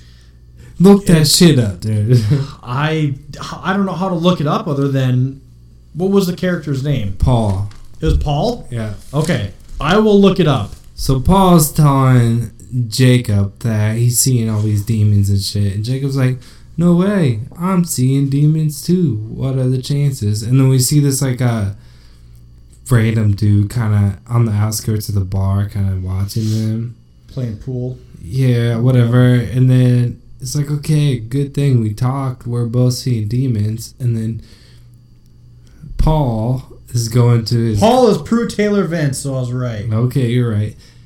He's going to his car and like there's like a nickel on the ground and Jacob's like, oh, my lucky day, because his head's up. And he looks over at Paul while he's getting in his car and they hear like a noise and Paul smiles at Jacob and kaboom, his car just blows up.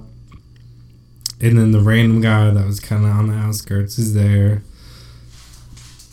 pulls Jacob up, gets him to run away from the explosion, and then he runs off himself. The random. But you know, this is yeah. Well, actually, we're gonna take a time out there because I have something about that character. But I'm just looking on the B right now. So Lewis Black, his thing is Jacob's doctor. So this may have been later in the movie when he is in the hospital and his family comes to get him. Oh, yeah. Maybe. I didn't really notice that. Kyle Gass is just Tony. So maybe just some random I have no idea. Yeah. He's just Tony. So but no, anyways, as far as what you're saying, that character I just hit the wrong button. That character you were talking about that pulled him out of the car or whatever, that was, I think it's Matt Craven, and he's been in, Matt Craven, it's Michael, he's been in a bunch of stuff. Any relation to Wes? No, actually not, because I want to say, I'm almost positive he was in a movie that we already did, because I remember looking up his deal, and I remember looking up trivia and it said not related to Wes Craven. But anyways, Matt Craven, he's the guy you're talking about. His claim to fame is not related to Wes Craven. Pretty much. Okay. So then he goes to the funeral for Paul, and all his old army buddies are there. And they're like, oh my god, we're getting chased by demons too. What are the chances? So then they think something weird's going on, like the fucking army tested something on them or is fucking with them or something. In the paper it says Paul's car blew up because of electrical problems, but if you saw the explosion, it was like someone packed that shit with C4 or something. And all the army buddies are like, no fucking way. So they think someone's out to get them. So then this one they go see the lawyer, George Costanza. Seinfeld guy. Jason Alexander. Yep. He's a lawyer, and they're like, hey, we think this shit happened to us. Can you, like, help us out? look into it. And he's like, yeah, all right, I'll look into it. The next scene, Jacob's at home. His girlfriend gets a call from someone, and she's like, oh yeah, so the lawyer called and said he can't take your case, plus all your buddies bailed out on trying to charge the case. So Jacob calls one of his buddies. The buddy's like, just don't worry about it, man. Don't worry about it. Don't even look into it. It's like, no, that's bullshit. So then he goes and hunts down fucking George, which is not his name, but from Seinfeld, the lawyer. Oh, yeah. And he's like, why'd you drop it? He's like, because I know what happened. I looked into your case. It said you guys never even went to Nam. You all discharged for psychological reasons because of some test went wrong in Thailand. And this is where Jacob's like, no, it's bullshit. I knew I was in the AM. I don't know what you're talking about. So now we're like, I don't know. Maybe he got fucked with in Thailand. Maybe he went to NAM. Like, yeah. Who is in on what? Is the government out to get him? Is he crazy? Like, who fucking knows? Who knows? There was a lot going on. So just to interject for a second, there's some parallels that I was drawing between this and the next movie, because I was trying to find flaws in the next movie and flaws with this movie. My main flaws with this movie is the unexplained. Me too. Dude, I wrote that in throughout the entire movie and throughout the ending. It's just unexplained. You don't know what the hell's going on. And I was like trying to draw conclusions to certain aspects of it, and I was just getting frustrated. The difference is you can say the same thing with The Void, which we're going to talk about soon. But there's a big difference. Yes. There's a big difference, I feel, with that. I wrote the exact same thing. Yep, and this because of, I don't know. For the tone, maybe? Or we'll get into it, but I like how that was left more open-ended, and we'll get into that. Dude. In a minute, but but this one I just had a lot of problems with this because this was different because it was more, there was like different time periods. You didn't know which, there was Vietnam and then there was after Vietnam, but I feel like the after Vietnam there could be multiple timelines going on and you don't know what's going on, and they left a lot of things open-ended.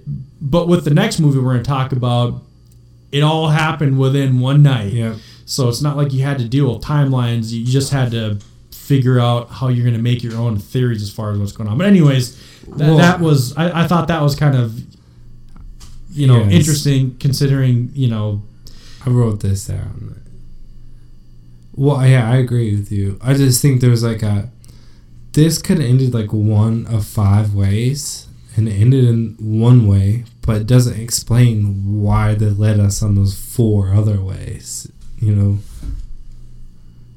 it's why even show us that this is what it is. You know? Yep. So then he leaves from George Costanza's and some G-men, which FBI black coats or whatever, pull him in a car, rough him up. They get in a fight. He's like, you need to shut your mouth. You talk too much or something. Throw him out. Some Santa Claus, which those people that ring the bells. Salvation Army bell. Yeah. He's standing there, steals his wallet for some reason. It's like, all right, respect. No. Yeah, well, and that just, I don't know the whole point of that other than it makes him look even more crazy. That's what I thought. He's in the hospital, like, Santa stole my wallet. Exactly. They're like, all right, this guy's fucking nuts. So he gets taken to the hospital after that, and they don't know who he is. And Louis Black had to have been in this scene. He must have been. Yeah. But so this is where it brings me back to, okay, maybe he's crazy. He's in the psych ward because he's telling these guys that Santa stole his wallet. It's like, okay, so he's crazy the whole time. He was in the psych ward. This is where maybe the only horror movie part of it comes out, because he's getting pulled through the psych ward, and it's like a fenced cage built around the hallway. Yep. And we get there's the crazies on top. There's a dude with no legs. Is it no legs or short legs? Or backwards ankles or something? some weird dude like crawling, and they're all like, ah, and like some chick like breastfeeding or something. Yeah, just randomly.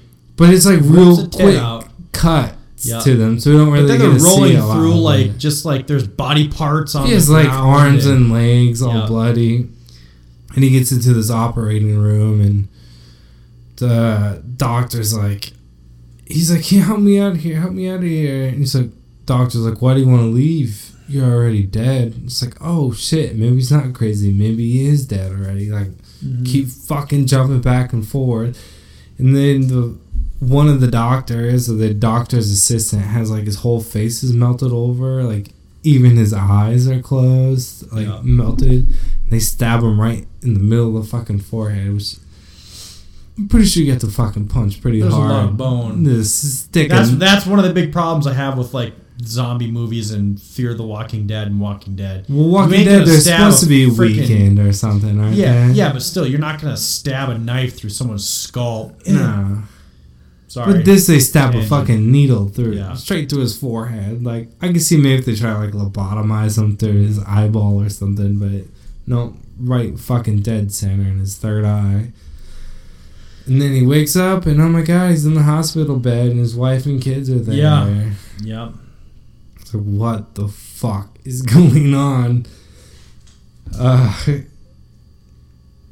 Okay, and then they're like, he's like, "Am I dead?" Like, "No, you're not dead. We're here." And then we hear a voice from the side that says, "Dream on." Yeah, just randomly. Yeah, it's like, that's creepy. So I'm like, back again. He's crazy. He's schizophrenic / PTSD. That's what it is. Like, I don't fucking know what it is.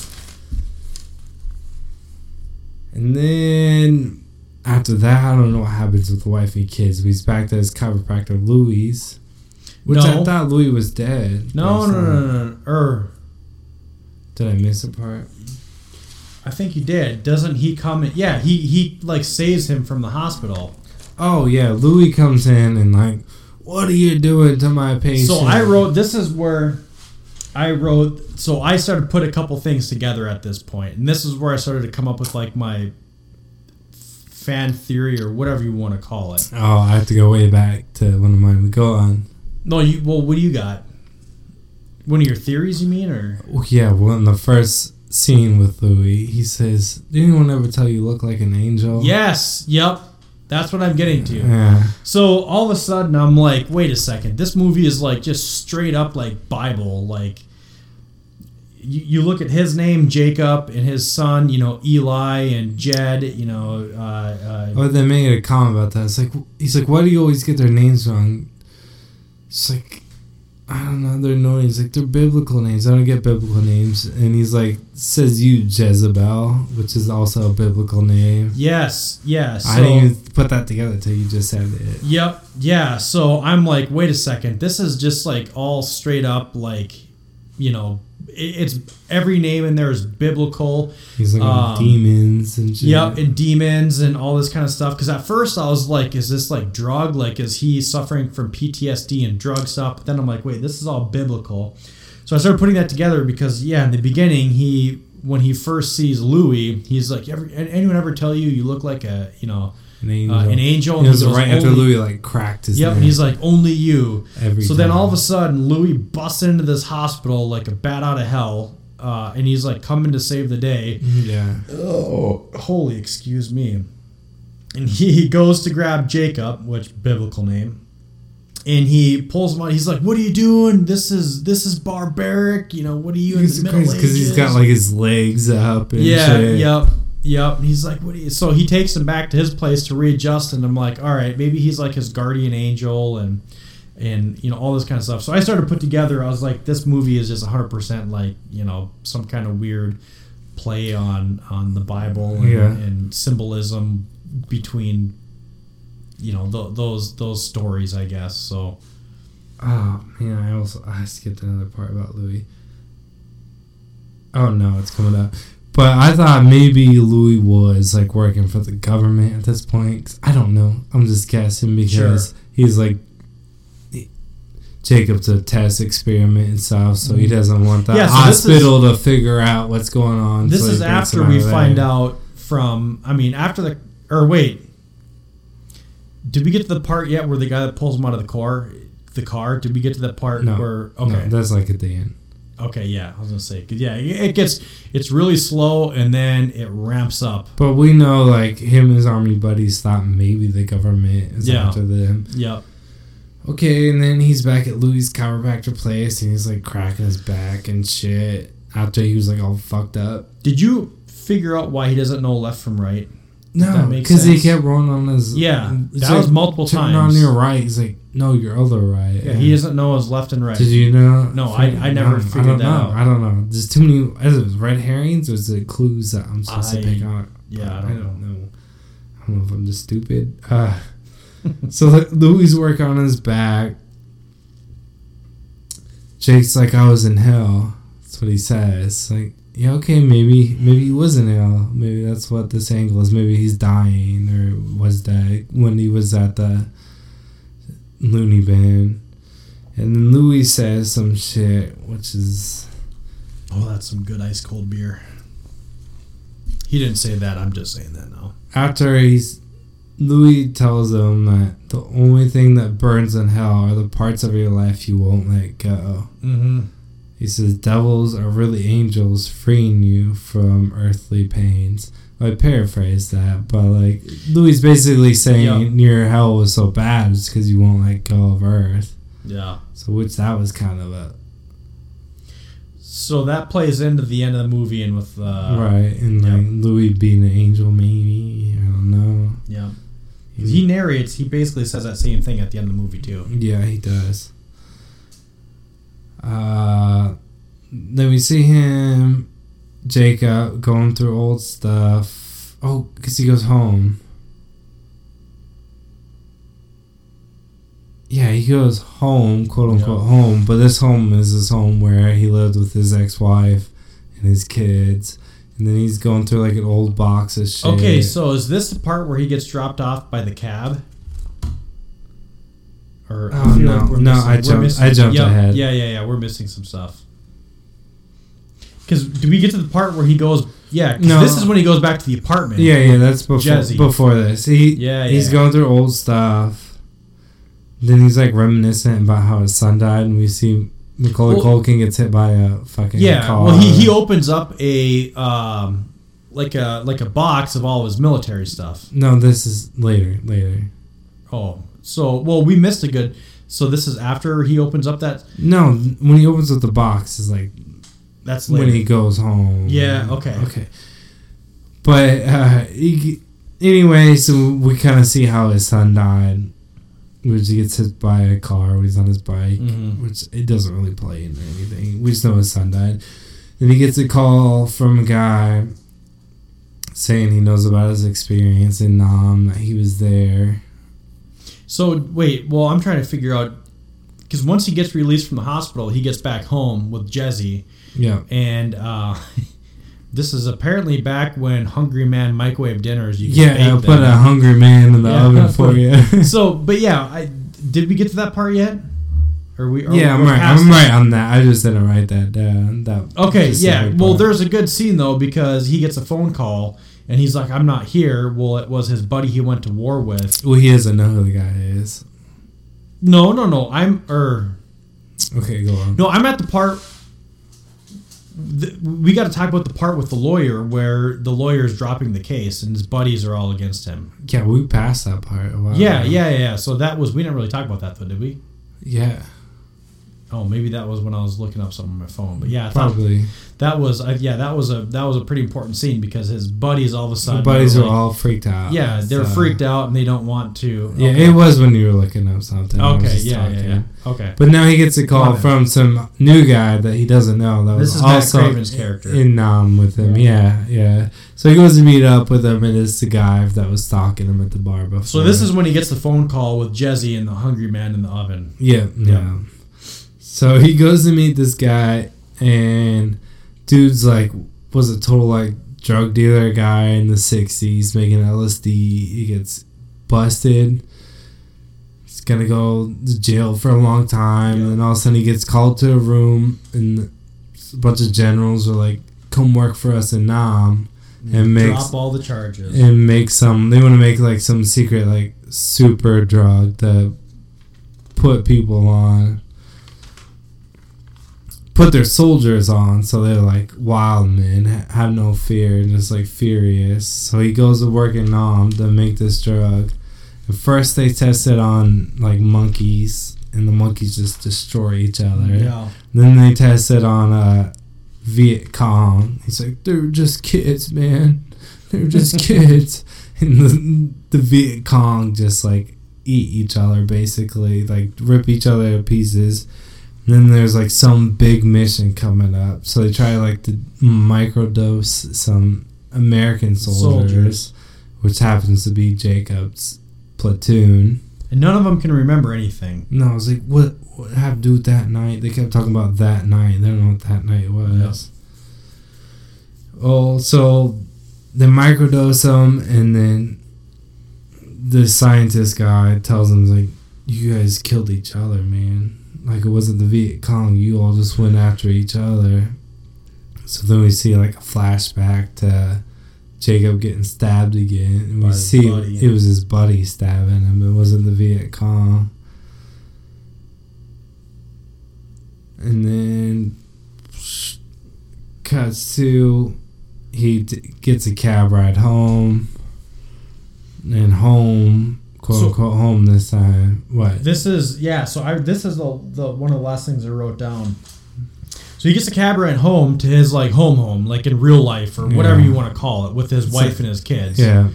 And did you notice? I don't know what the fuck. I tried researching this. I don't know what the fuck this meant.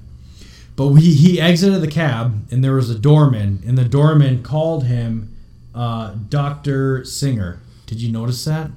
Well, all the time they're talking about how he, like, you had a PhD and you still went to Vietnam and you did nothing with it. Oh, you had a PhD and you're working as a mailman. So what was he before? Well, psychology, probably a PhD. So I don't know. Yeah, so I don't know. I mean, he went to college to be in psychology, a PhD in psychology, right? No, a PhD just is a doctorate. No, MD is medical. No, it's a doctorate degree. That's why they can call you doctor. D means doctor. P means psychology. No, I'm pretty sure a PhD is like more broad than psychology. Okay. Like you can get a PhD in whatever. But he has his doctorate. Yes, he's got his doctorate in something. They kept mentioning it, but I don't know if that you didn't know means something other than... That's what I was wondering. I didn't even think about that. I just was like, oh, you're super smart. Why are you doing this? Being a mailman shit. I don't know if it meant anything, honestly. But the doorman also says... a PhD is just a doctorate of philosophy, so that can be a lot of different things. Like sociology, psychology, whatever. Human sciences. Doctorate in anything except medicine. Okay. Good to know. Good to know. We're smart. We're going to cut this part out. Pretend like we knew. Well, I knew it was not just whatever you said. But anyways. Okay, and the doorman's also like, long time no see. Like, okay, what's going on? And then he's calling for Sarah and his kids, which is his ex-wife and his kids. Yep. Then he sees Macaulay Culkin's just dead son playing with the toy on the stairs. He's like, oh my God, son. And he hugs him. It's like, Dad, it's all good. You don't have to worry. And then some bright light comes on from like up the stairs, and they walk up the stairs into the bright light. So there's a couple things too I read with this. Is that the original movie? God, I keep hitting this. Sorry if you guys have to listen to my mic bouncing around. At least you didn't say film. I got my hands in my pocket because it's going jing-a-ling-a-lang. No, because it's cold in here.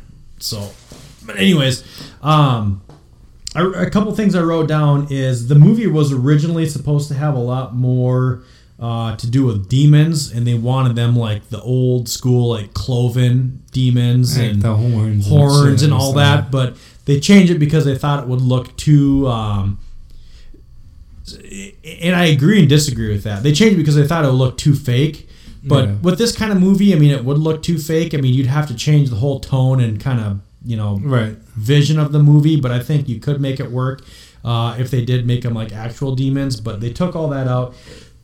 And then they changed the ending completely. Like, the director rewrote the entire ending. Really? From the original guy, whatever his name was, that Bruce Joel Rubin. The director rewrote that ending because his ending originally was supposed to be like a bajillion stairs that kind of went up into heaven. Oh, yeah, like a ladder. Yeah, with like a bunch of people around and whatever. So. Oh, yeah. There's a couple of things there. I wonder if this came right off the Satanic Panic. Do you know anything about that? Like, you know about the West Memphis 3? Like, in the late 80s, early mid-90s, there was a Satanic Panic where, like, people thought there was satanic cults out, like, sacrificing people in the woods and shit. God. Like, it was a real fucking fear. Well, probably because there was one that spread fear of, you know what I'm saying? Yeah. Yeah. Which people dug into it. Yeah. Like, that's what, like, oh, if your kids listen to Metallica, you must be worshiping Satan and some bullshit. So this is right around that time. So maybe that's why they cut out some of the shit. I don't know. Maybe they would have hyped it up. It goes back to my theory that it was a fucking Hollywood movie. Even though it was $25 million, it was still a big budget Hollywood movie, and they wanted to fucking appease everybody. And, you know, let's make Venom PG-13 so everybody will watch it. That kind of stupid head up your ass, you know, makes sense. So. Oh, but they call it Jacob's Ladder is because that LSD type drug that guy made in Vietnam, they called it ladder. Yep. For some reason, I don't know why. Okay, anyways, he goes up into the light up the stairs with his dead son, and then all of a sudden the light turns into like a light that hangs above a hospital bed, and it cuts to, and we're back in Vietnam, and we see Jacob's body laying there in Vietnam. The doctor's looking over him, and they're like, he's gone, let him go. It's like, cut scene, right? Boom, done. Movie's over. So he was dead. He died in Vietnam. That's what it was. And he was dead the whole fucking time. I think it was a. You know how they say you see your whole life flash before your eyes before you die? I think that was his dying. Him dying was the whole movie. But it doesn't make sense. Everything. Yeah, nothing like, makes sense. What does it matter about his fucking. The government dosing them? That has nothing to do with his life dying. Yeah, there was a lot. So, like, there was a few different theories I have going on. So part of it is I think that the whole thing with Jezebel was the fantasy dream that he actually had with his wife, like when he was in bed. Yeah, the fantasy. So I think he did dream I was dating this So chick. I think that he, worked with her in the mailroom before he joined the military. Yeah. And he, just like any dude that's out there, girls, if you're listening, your fucking boyfriend or husband does the same thing. Not me, ladies. Right. He had this fantasy because he talked about her thighs and whatever. Yeah. That's the weirdest thing. Have you ever looked at a girl's thighs? No, but it was right after that disco scene when she was like dancing with her. But yeah, so I think that the whole Jezebel thing was just based upon him like daydreaming one day about banging his hot co-worker kind of thing. And then everything else I think is just like, like you said, like life flashing before your eyes. Well, yeah. But I mean, there was a lot of it too where I was wondering, there was a lot of PTSD put into this, but how can you have PTSD if he didn't live past the war? Yeah, exactly. And then the final credit scene after that said there's proof that the army dosed a bunch of people. Like, what the fuck does that have to do with that guy dying right after he got stabbed? Yeah, in the movie, are they? How would he know what the fuck Jacob's Ladder was if he never actually lived? I think we're missing a bunch. We have to watch the director's cut. Well, I read a bunch of stuff afterwards too, and I was just reading that they said it was supposed to be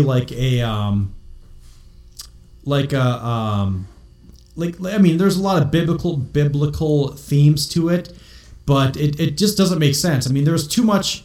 If they would have just left it as him, going up the stairs, maybe. Well, I mean, if they would have just left it as him, like, you know, like you said, having his life flash before his eyes, but left out all the shit with like him being poisoned or whatever. Yeah, like they should have left a bunch out. What point did that have in the entire movie? Like to confuse us for no fucking reason. Yeah, I mean, I don't know. I read a bunch of stuff about it, and I came across a lot of biblical stuff that made sense, and his chiropractor, because, you know, he had a relationship with his chiropractor. He was his friend. He, you know, knew how to take care of him. He probably treated him like, you know, more than just a regular patient. So there was that whole part of it. But, you know, like with him walking around and having all the encounters with the demons and, you know, getting saved, like, I don't understand that part of it. I know. Well, yeah, he just said, let go. Yeah. Like, you can die now. It's okay. What's making it so terrible is for you to hold on to life. Yeah. Yeah, that's but right. Then what was everything else at the end? But yeah. Yeah, but get on one more drink. We good? Some drinking drugs. Some drink. Yeah, sorry folks, we had a minor technology issue. Apparently laptops have to get charged every once in a while. Yeah, those isn't that right, Drunk Darius? Those solar panels like attached to it. Right. Don't really work inside. Mm-hmm. And the night. We were just kind of droning on at the end anyways. I mean, there's... Do you have anything else you want to add to this? I mean, I feel like we talked quite a bit. I don't know. It was just confusing. Mm-hmm. It could have been good. But I don't know. I think they just took us on so many turns and they didn't know where they wanted to end it. Like, they just wanted it to be a surprise. You know, as much of a big name actor that Tim Robbins is, like, I really wasn't impressed by him in this movie. Like, I feel like everyone else did a pretty good job.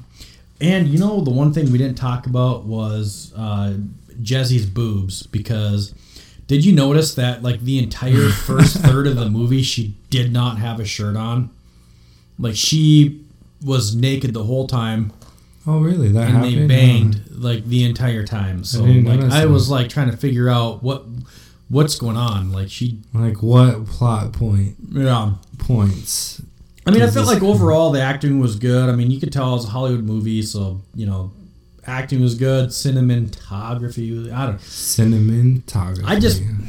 I was kind of disappointed in Tim Robbins. Maybe because I expected him to be in a better movie or what, but I don't think he was bad. I think he wasn't bad, but he was just like for Tim Robbins. It was just I would expect more out of him. When he was like kind of freaking out, I was like, that it was kind of bad acting. Like, oh no, I'm dying. I was like, seemed a little bit Nick Cagey there, but not in a good way. Yeah. Speaking of which, I have to see his new movie, Mandy. I want to see it. Have you seen it? Yeah. Oh. Are we about 5 minutes away from that? Yes, we are. Oh, shit. Okay, never mind. Yeah, no, I guess... I don't know. Do you have anything else to add to this movie before we rate this? No. I think it threw up too many red herrings to confuse us, and then like didn't explain half of them. Yeah, no, I mean there was,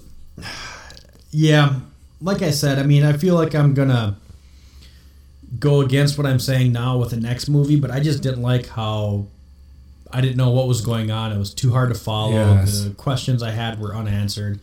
But I'm just gonna come in with my rating right now. I gave it a 4.5. Yeah.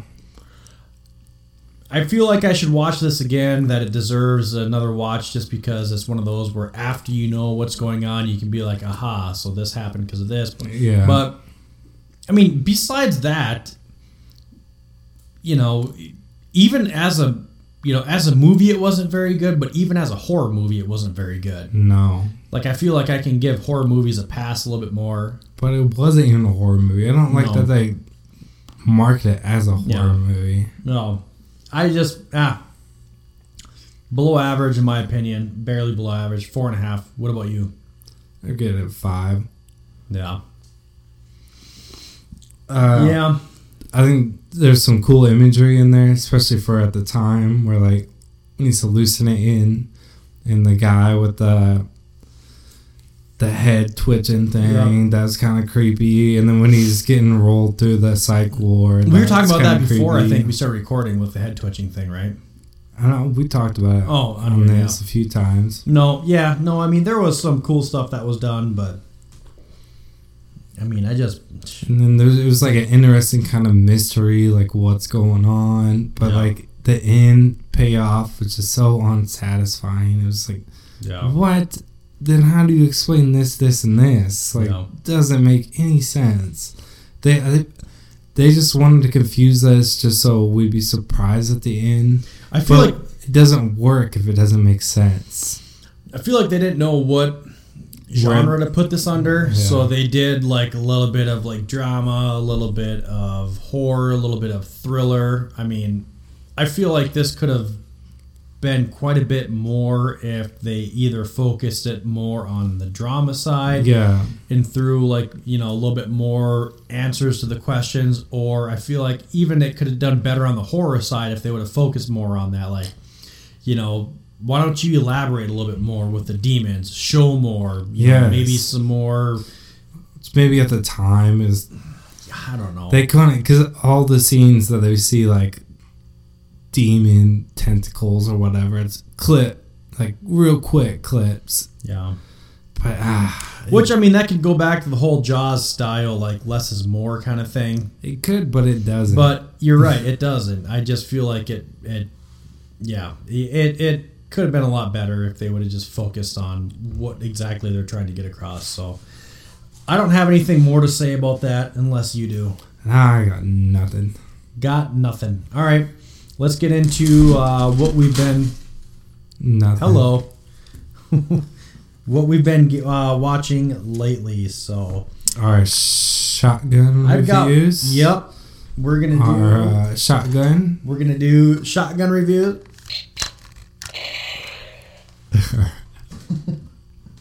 I've got one, so I will let you take the lead on this. Number 1, Mandy. Nick Cage's new movie. Wow. Swear to God, I didn't look at your notes or anything. I just somehow... You mentioned something about Nick Cage, and I want to see that movie. So. He's been on my mind. Have you seen Mom and Dad yet? No. Put it on your list for 2018. Mom and Dad? It'd probably be my top 10. Ooh, I'll watch it. It's a Nick Cage movie. Is it really? Yeah. Oh, wow. He's popping some horror for 2018. Have you not seen this, man? It's good. So wait, which one are you talking about, Mom and Dad or Mandy? Mandy. I've seen Mom and Dad before, but... Okay. Mom and Dad's like a... every time you want to kill your kids, but you love them so much, you can't. Mm-hmm. And then, like, some virus takes over to where the you don't want to kill your kids gene gets removed, so all the parents are out to kill their kids. It's a borderline comedy horror, but it's good. It's good. But Mandy, it's revenge something. Yes, it's like almost Blade, I want to say. Like, Nick Cage is a crazy hillbilly type guy, and he gets revenge on all these type zombie demon things.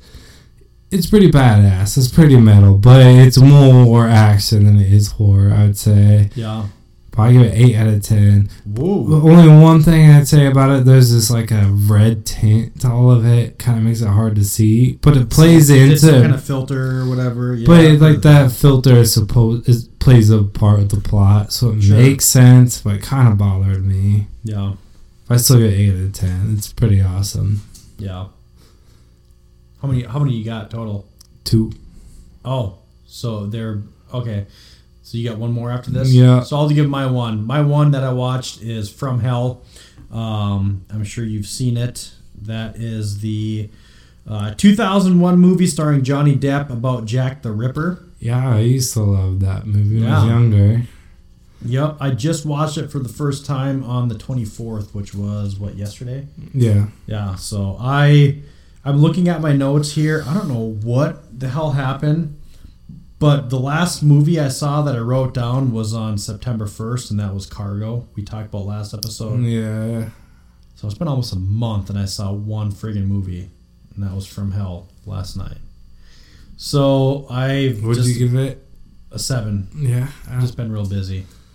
I liked it. It was about Jack the Ripper. I don't know how much of it was true because they never found Jack the Ripper, correct? Right. And then they made some kind of like zombie person out of the hooker parts.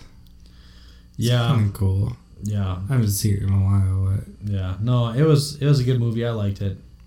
But that was actually, I guess the reason why, the excuse I have is that I pretty much binge watched and caught up with Fear the Walking Dead. Yeah. So I'm fully caught up, and there's one episode left. The season finale is next Tuesday, or next Monday or Sunday. God, it's Tuesday now. The season finale is on Sunday. So that's why I haven't been watching much. I've been working a lot on the weekends, and I come home and I watch. I get home. By the time I get home and tuck the kids in and eat dinner, it's like, all right, it's 9:30, and I watch one movie or a show and go to bed. Yeah. I've been trying to catch up on Fear the Walking Dead, so that's why I haven't been watching much horror. I feel like we watched a lot. No. My next one is He's Watching, 2018 movie. I don't think I've ever heard of that. It's pretty low budget. Have you seen the show Chuck? No, I don't think so. It's like some like IT tech guy who gets like recruited by the CIA or something. Is it a movie or a show? It's a show. It got canceled a while ago. But if it was a show, I probably have. It was okay, but the main chick from that is in this movie. She's probably the only good part of this movie. Like they got 2 little girl actresses as her daughters. Yeah, they're terrible because how are you gonna? It's hard to find good kid actors, and then her husband's bad. Like everyone's bad in this movie, but I will say if you like slasher movies, it kind of like picks up on most of the tropes of those. And, like, she's the main final girl. She's good in it, but otherwise the movie's just like a big old like a fart noise. Like not good. What do you rate it? I give it a 4. Only because of all the slasher things in it. Otherwise it's great. It's not a good movie. But it's 2018 slasher, so I thought I'd check it out. Yeah, no, it's to do our 2018 show, we gotta watch movies like that. So yeah, and like I wanna check out stuff I haven't heard about either. Yeah. See, that's I'm glad because you like slashers, and if you give that a 4, there's no reason for me to waste my time on it. So yeah, absolutely. If you've seen one slasher, you've seen this movie play it out. But the main guy's a little creepy. Like his mask is kind of scary. But yeah. Yeah. So is that it for the shotgun reviews? Shotgun reviews. Yeah. Are we already moving into our second feature review? Already, only 2 hours in. That's right. I hope you guys like these long form podcasts because we got a lot to talk about. So, anything else before we move into that?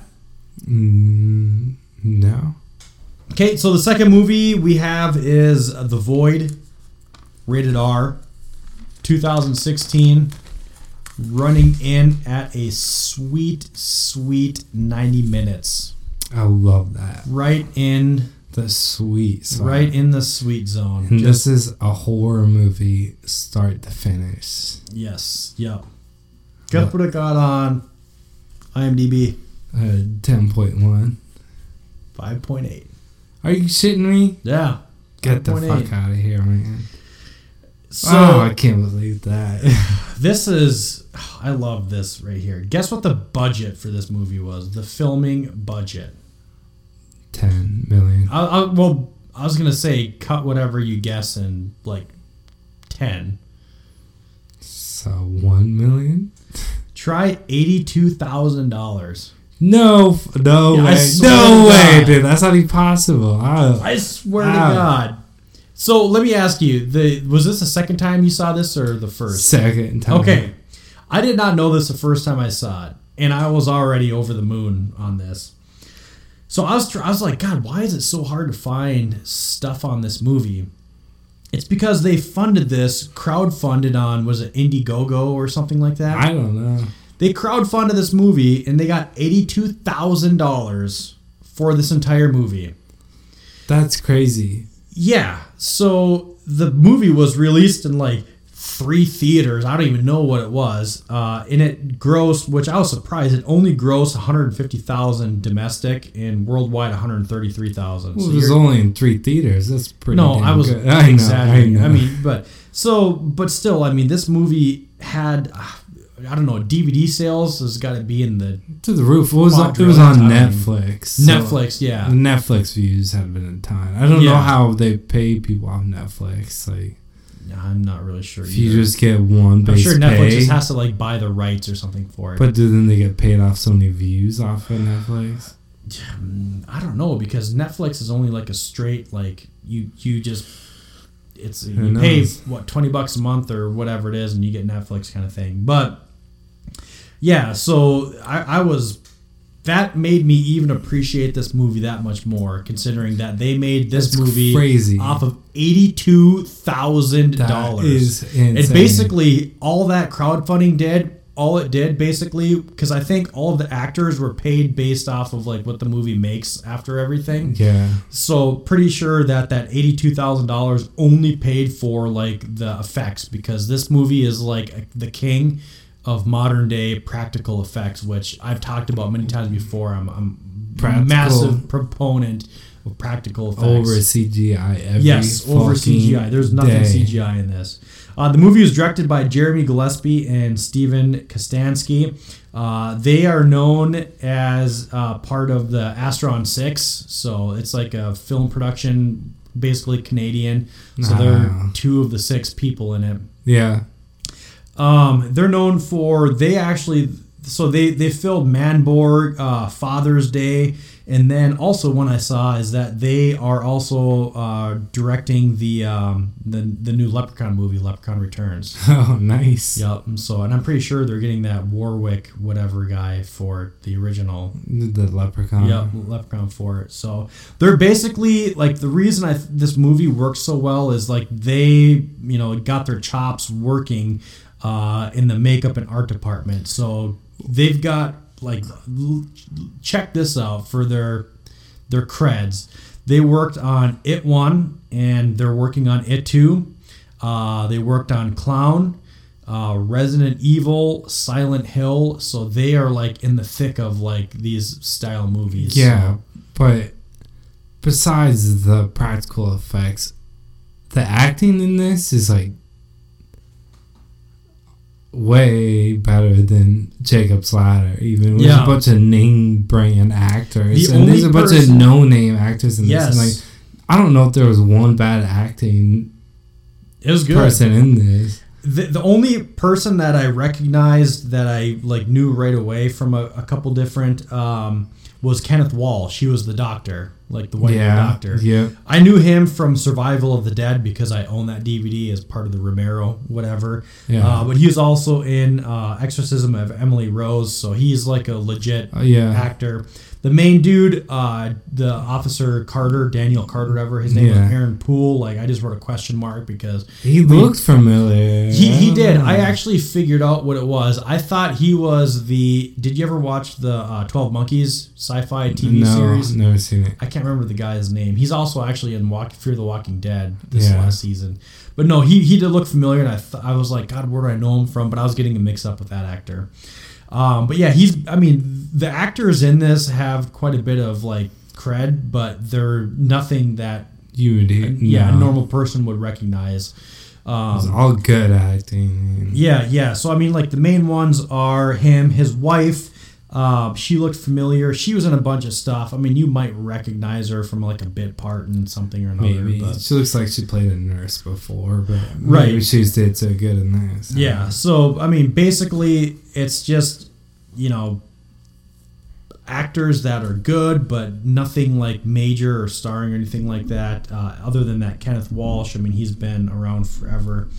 But this is before we get into it, I mean, this is just like the epitome of like a movie that is done right from start to finish with everything. Oh yeah, you know, so. It's none of that slow build bullshit that we've seen a lot. It's like right from the fucking start. We're in a horror movie. Yes.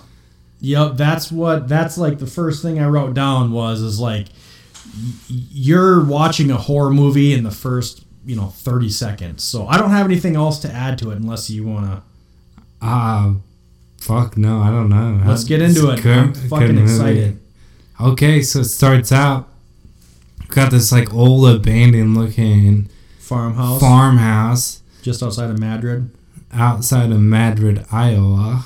And it's not really, but for the front door, it's like a piece of fucking plywood basically, and there's like a black triangle spray painted on the front. And then we see some guy just fucking bust out the front, take off running.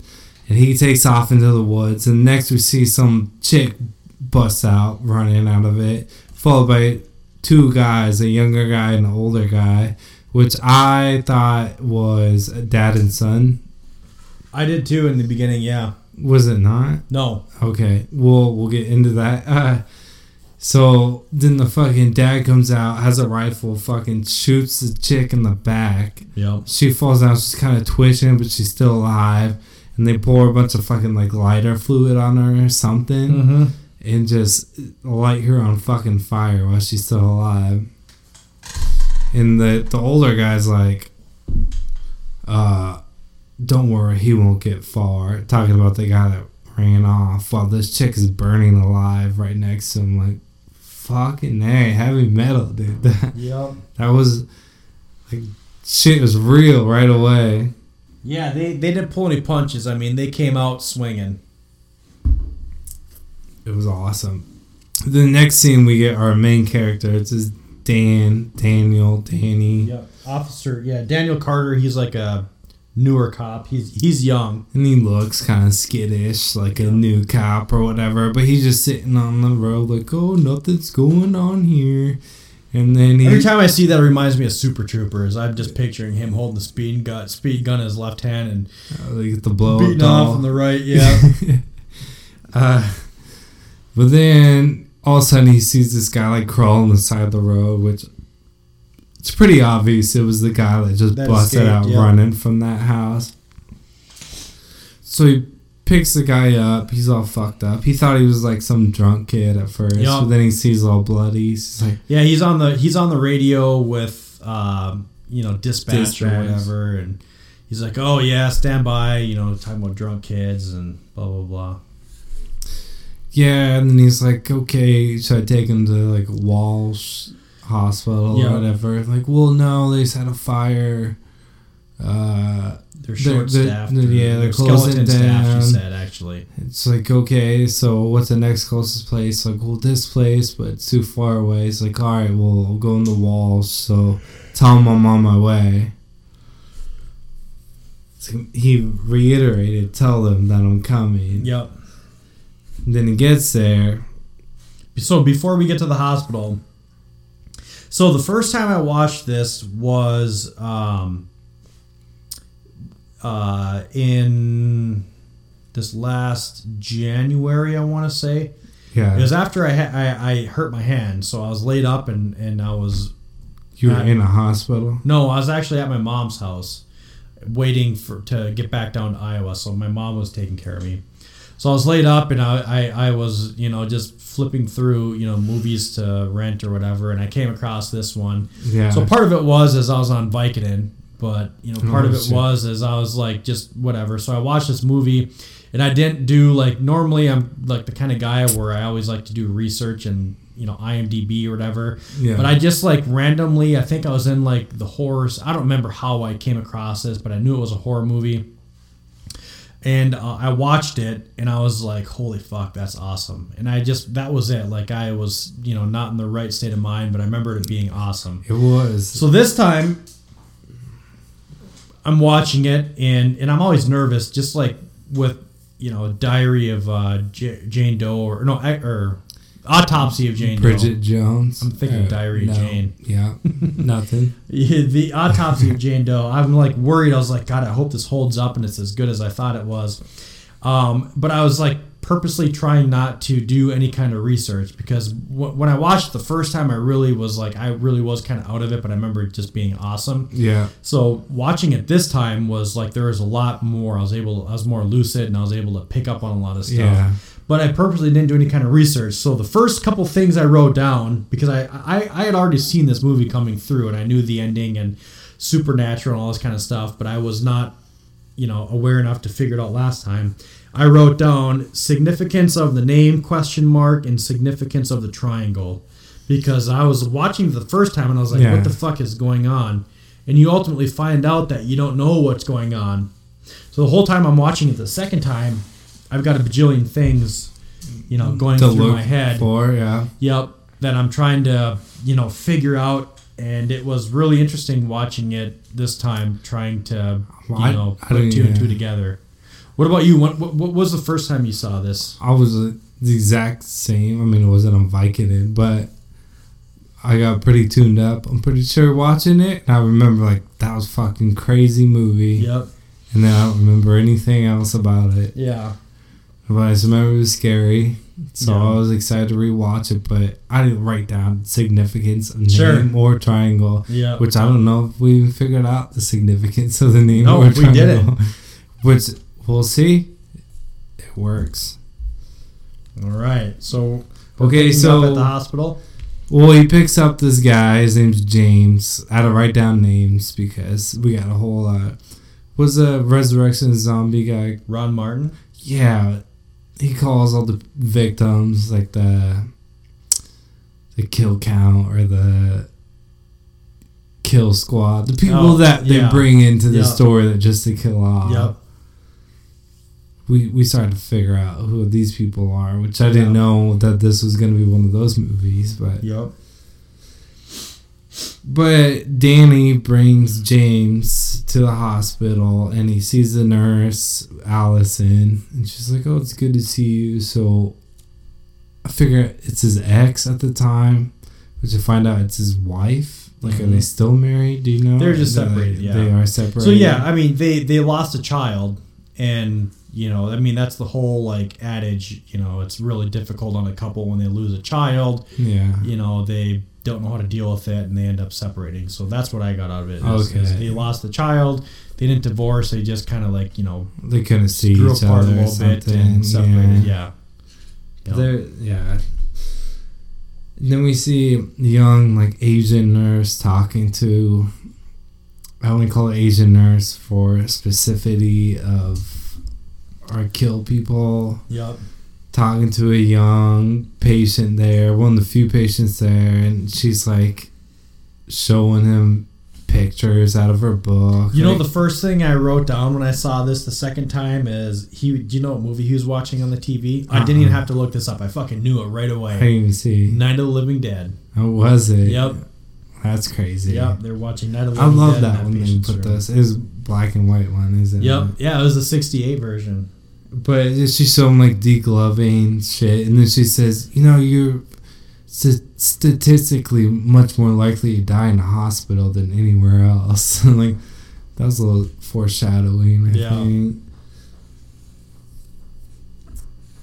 Okay, then we see Danny talking with Danny, which is our cop, our main character. He's talking to a grandpa and a pregnant granddaughter, which is, I don't know how old she is. In their teens, early 20s, maybe. She was young. Yeah.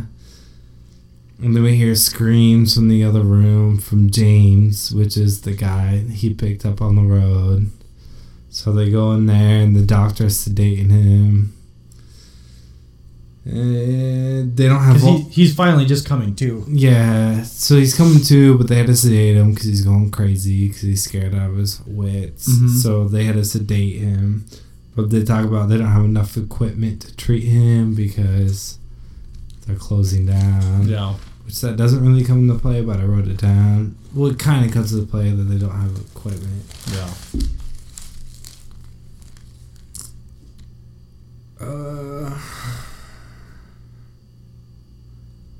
Okay, and then we get the sense that Allison, the nurse, and Danny are together. We're together, and the doctor says, "Go easy on her." He says he knows what it's like to lose a child, so that's a little bit foreshadowing. Okay, and then this is where it starts getting scary again. Danny's walking past a room, and he hears the nurse like making like kind of moaning noises while she's standing over that young kid that the nurse was talking to earlier, and all we can see is like her back while he's laying down, and he's like, "Beverly, what are you doing? What's up?" And then he gets a little closer, and we see she's got like a fucking scalpel in his eye. Yeah, like deep. Yeah, and he's clearly fucking done. He's dead already. Yeah, so this is like... So normally, like, you don't too often see a horror movie. Like, for some reason, I kept thinking of Cabin in the Woods, probably because we just talked about it a few episodes, our first episode. So we always do. But also Cabin in the Woods came up when I was talking about the Lionsgate, you know, because they did Lionsgate when I did the news thing for this. But you know, when you have a horror movie that starts out with like a grisly scene, you know, it'll come out to like, you know, this is kind of what the movie is. This is what it's about. But then they go like happy-go-lucky, like 20 minutes. Yeah, they do like 20 minutes or half hour of all like introducing characters and fun stuff, or whatever. Like this movie gives you that crazy opening scene, and it gives you 5 minutes, and then there's a fucking scalpel fucking in this dude's eye. Right? Yeah, I mean, some there's nice like, kid we just met. There's only like 8 characters in this entire movie, and boom, they're just gonna kill 2 of them off right away. Yeah, I love that. I love that. Oh, they yeah. just went, you know, balls deep. Right, no foreplay, just boom, let's get it in. Me too. There was not a slow moment in this movie. This almost perfect scary movie here. Mm-hmm. And then she turns around and she's like, "This isn't my face. This isn't my face." And she gets scissors out, and she like, her face is all fucking bloody already. I don't know if it already got cut off or what, but she was like hanging skin, and she starts to like kind of cut her face off. And Danny's like, "What the fuck are you doing, Beverly? What the fuck?" And then it's like, "Can you help she me?" was cutting her own face off because she said something like, "This isn't my face." Yeah. This isn't me. This isn't my face. I still don't know what that even meant, but I don't care. Yeah. Don't care. Well, that came up later in the movie too, though. Okay. You'll have to remind me. But so then she starts like holding the scissors up above her head and walking slowly to him.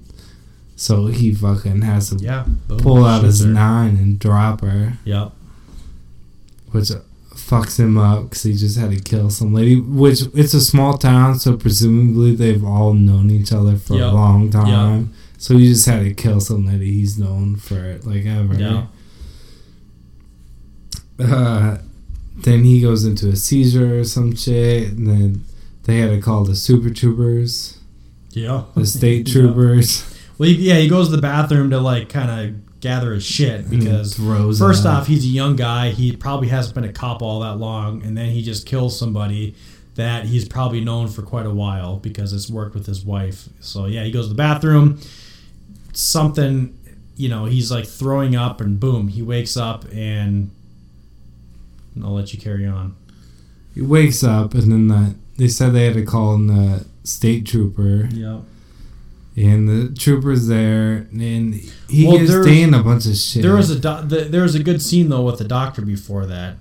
So like this is kind of when you meet the doctor a little bit more. Yeah, doctor's an important person. So at this point, we kind of met already the cast and crew of the characters. So you know, like you said, the main character is Daniel Carter. He's the officer. His wife is like one of the main nurses there. You get the grandpa, the Canadian grandpa. He made me realize watching it again that this is a Canadian movie. His daughter, his granddaughter. His granddaughter. Sorry, and then there's Ellen or whatever, which is the Asian nurse in training. And we didn't talk much about the doctor though. There's like the main doctor. He's like the OG. Doctor. He's been there for a while. He was talking about, I mean, obviously there's James or whatever, is it James, the guy he brings in from... James, yeah. No, who's the guy he brings in that was at the house earlier? James. Oh, James. Okay. So we meet the doctor, and you could tell, like, at first, like, this doctor seems like it's going to be. That's one thing too. Is like as much of a kind of twist it was at towards the end when you got to see the doctor again. Like I was like, there's no way they're going to bring Kenneth Walsh, this kind of bigger main actor, and have him in just for like a little bit of the movie.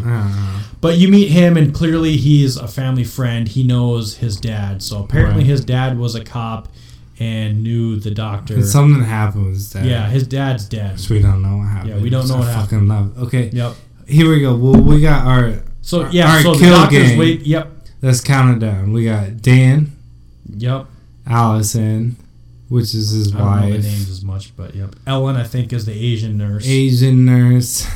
We already lost Bev and the young boy. Young boy's dead. Beverly is dead. James. We're getting there. Beverly. The doctor. Who am I missing? The grandpa and granddaughter. Granddaughter. That's it so far. That's 9 so far. Plus, we'll get 2 more introduced. So we have 11 people in our 3 more. Quote unquote kill squad. 3 more. The state trooper and then. And the state trooper. Yeah. So we have 12 people. So then we got the young kid dies already. So we're down to 12. Yep. I just gotta say this because a lot of people fucking died in this movie. Well, so we're at the scene where he meets the state trooper, basically. Yeah, so state trooper comes in and he says a bunch of shit about. He's kind of being douchey. He's like, "Oh, I know your dad was a good cop. I wonder what he would think about this." So keep thinking like maybe something about his dad's gonna keep coming up. Doesn't. And the thing too that I saw. And that pissed me off is like, well, I need your gun. You got to hand me your gun. Because he just shot someone. Yeah, but I don't know that is a thing. So, first off... Well, it kind of makes sense. I don't know. I don't know. You were just in a shooting. Maybe you shouldn't have a gun. Just in case. Yeah, so, okay, yeah, I can see that. But 5 seconds later is when I had a real problem with that. The first time I saw that monster, I'd be like, give me my fucking gun. Like, there would be no hesitation. Okay. Like, yeah, I just shot this girl, but she turned into some crazy fucking monster. I want my gun back. Yes, but... I had a huge problem with that part, but keep going.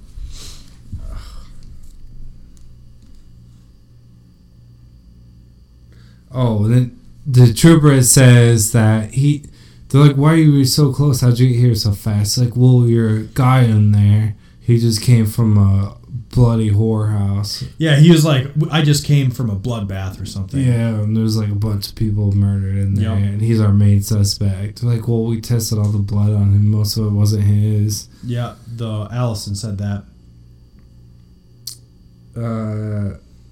So they take his gun. Said his dad was a cop. Okay, then we see... I think this one we see...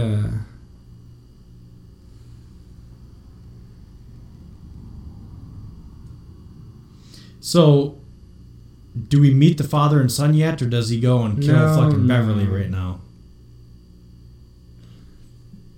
This when he tells the super trooper that he wants to get a hold of dispatch himself. He wants to call he's like, I want to call it in. And he can't get a hold of him inside, so he goes out to his cruiser. Yeah. And then outside, he sees like some weird guy in a fucking white robe with a triangle, like over where his eyes and his face would be. So where he could see out of is a black triangle.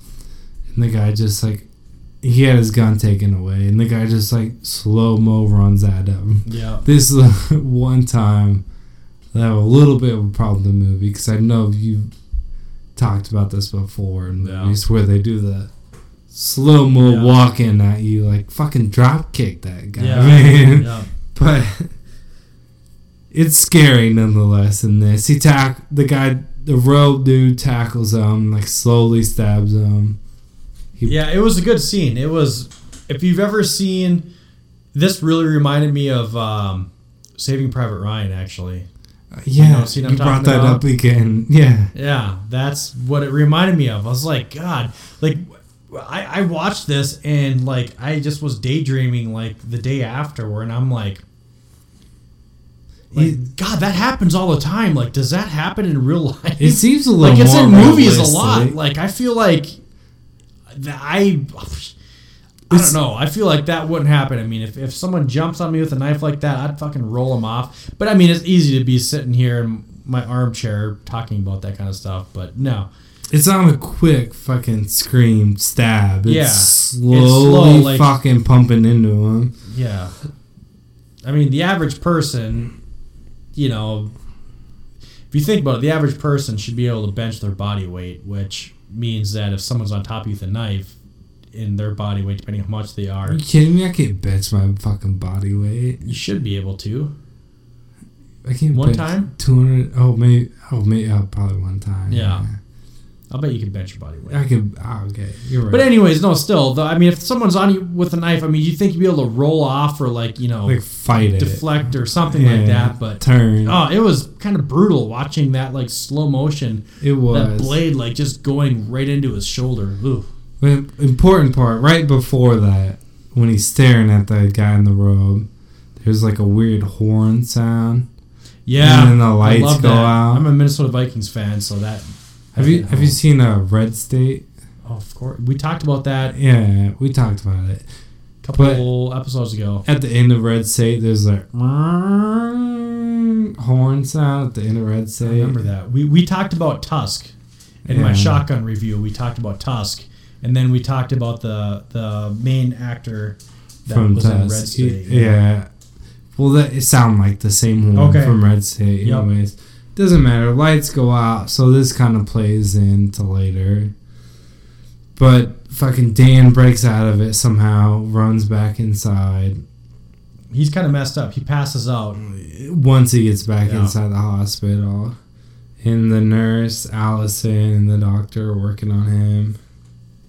And you realize how useless the Asian nurse in training is. Yes, and a lot of times when we do these, I do scene, like I do scene cut.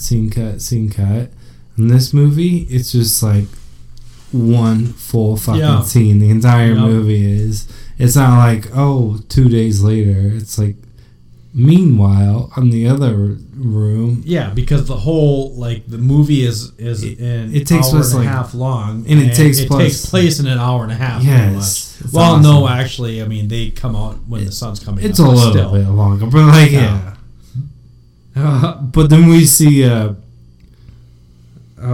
Beverly, which is the nurse that he fucking shot for coming at him. Yep. We see some kind of spider fucking thing crawling out of her mouth. Some weird shit going on. So the first time you saw this movie, did you know going in that it was gonna be like creature feature kind of stuff? No, I thought it was gonna be straight up cult slasher. Maybe. Yeah, yep. So same thing too. This completely caught me off guard. So I was already just loving this movie. And then I saw this, and I was like, "Oh, hold the phones. Let's see what the fuck is going on." Okay, all right. Yeah, well, let's see what's going on. Yeah. And it's hard to pull off this kind of shit. And fucking A. Yeah, they nailed it, dude. It straight up goes into creature feature at this point. Yep. There's Bev and yeah. Okay. But then they look outside and all these guys in robes with the triangle fucking faces are standing outside. Like, what are we gonna do? They got a knife. Motherfucker, I know that Super Trooper has at least 2 guns. This is another. One of the few parts. I had a big problem with that part too. I'm nitpicking here because I love this movie, but this is one of the parts shoot them. What are you talking about? They have a knife, man. So I don't care if there's 30 of those fuckers. You have 2 guns. That's what I wrote down. I had a huge fucking problem with that because the second so I mean we kind of skipped over that scene kind of fast, but so they had James handcuffed onto the rail of a bed. Yeah. And they go in and it cuts back and forth. Yeah, it cuts kind of back and forth. But he goes back in, the bed's overturned, and there's Bev, which is some weird, huge, video game style monster. Yeah, like some fucking Yeah. Resident Evil creature. Yes. Yep. And I'm thinking to myself, like, okay, as soon as they're done with that scene and they killed Bev, I would be like, I don't give a fuck what's out there, because this is kind of what we talked about a couple episodes ago when I was saying, you know, the movies that kind of scare me the most are the ones that can happen, or not necessarily that can happen, but you have no control over it. Makes sense. Yeah. Like, if you put me in Paranormal Activity with demons and a ghost, like, yeah, I'm fucking done. But if you put me in something with zombies or like with those cult people, like, okay, I've got a chance. I'm splitting wigs, man. You got knives and I got a knife. The second that I see a fucking nurse turn into some huge blob style, like, supernatural creature monster, I am grabbing whatever I can, and I don't care if there's like 50 Jasons out there or 100 cult members. I am going out there and, like, all right. Because I've got a better chance against regular people than I do a fucking monster. Yes. I did have a huge problem with that. Demon. Well, okay. So you jumped. I shouldn't say huge. I had a problem with that. Okay, so we see these rogue people, and this is what I'm thinking. Why? Creepy as hell. They have a knife. That's all we can see they have is a knife. Yeah, they are creepy as hell, but we know that the Super Trooper at least has a gun, and he has at least Dan's gun. You can at least shoot them or scare the fuck out of them by shooting at them. Yeah. So this is when we hear screaming from James in the other room, and we see Beverly's turned into this fucking monster. And then they take one shot at Beverly's monster. The monstrosity that what Beverly has become. I don't even know what to... And it just, like, doesn't even affect her. So then I was like, okay, maybe now it makes sense not to shoot. Those things are probably a human outside of Rose. But I don't know. So they let James loose. They kick him loose so he doesn't die. And then they get him out. And then the two guys from the beginning, which I thought were son and dad, that chased that girl down and shot her and set her on fire. Yep. They fucking bust in and they're pointing guns at James, which is like our they're everyone's like, who the fuck are you kind of thing. Those guns pointed everywhere. Which, why did they even come there? I didn't figure out why. Because they were tracking James. Okay. So apparently that house must have been not far from the hospital, because they... It says 20 minutes away or something. No, I think 20 minutes was the other hospital. In the beginning of the movie. Yeah. I think that's why they went to the one that was, like, burnt down and moving, because the other one was too far away. But, yeah, anyways, they went to the hospital looking for James. But they broke in there. They said they had to fight their way in past those. Past the road people. I'll keep calling them the roads for the sake of this. But then James takes the pregnant lady, holds her hostage, because he doesn't want those two guys to shoot him like they did his friend, that chick at the beginning. And then the doctor tries to calm him down. And it's like, you don't need to do this. And then trying to talk sense into him. The doctor gets close and fucking James just jabs that right in his jugular. Right in his carotid. Yep. Just a scalpel. Boom. Like, squirting blood. Dude's good dumb. Night. And like at the time I was thinking, what the fuck, this doctor knows something, creepy fuck. And then James stabs him, like, oh, never mind. Yep. But I remember like when I saw this, like I was like, oh, fuck this guy, he killed the doctor, fuck him. I was like pissed. Yeah, because like, the doctor's the one hope for all. Yeah, I was like, God, this I was just like, all right, this sucks, this is whatever. Like I would have walked up and, like, you know, popped the guy point blank right in his dome. But yeah, you find out later, like, oh, you know, you're kind of glad you kept James around, because he had knowledge, some kind of knowledge, yeah. But then we keep hearing the monstrosity of what Beverly has become. So before this, there was before, I guess, like you said, it's kind of going on at the same time. But before he kills a doctor, like, there's a door, and you see, like, something throws a tentacle on the door, and you're like, okay, something's going to get in, and somebody's going to get killed because they don't see it coming, kind of thing. Exactly. Well, we saw Beverly become this creature. Yeah. But then she grabs the Super Trooper and pulls him around the corner down the hallway. Yeah. So we get Dan, our protagonist, and the two guys from the beginning, which aren't son and dad, but they look like son and dad. Mm-hmm. They chase it down, and they find the creature fucking's got like 2 tentacles into the Super Trooper's eyes and shit, and like devouring him, kind of. I don't know what the fuck was going on. I would equate it to like Jeepers Creepers 2 when he eats that guy and then grows his fucking head out. Oh yeah.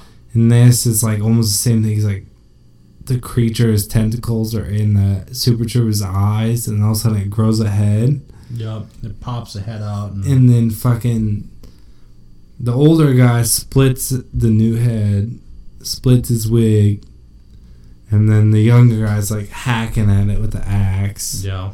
And then they both go at it with the axe, so eventually goes down. So we know these things can be killed. It just takes a fucking lot to kill it. Or a certain area or something you have to hit it at. Yep. Yeah. Hit the danger zone. Right into the danger zone. Okay, so then the older guy of the two is about ready to kill Dan, our main fucking cop guy. Wants to chop his head off. He's like, doesn't trust anybody. He's like,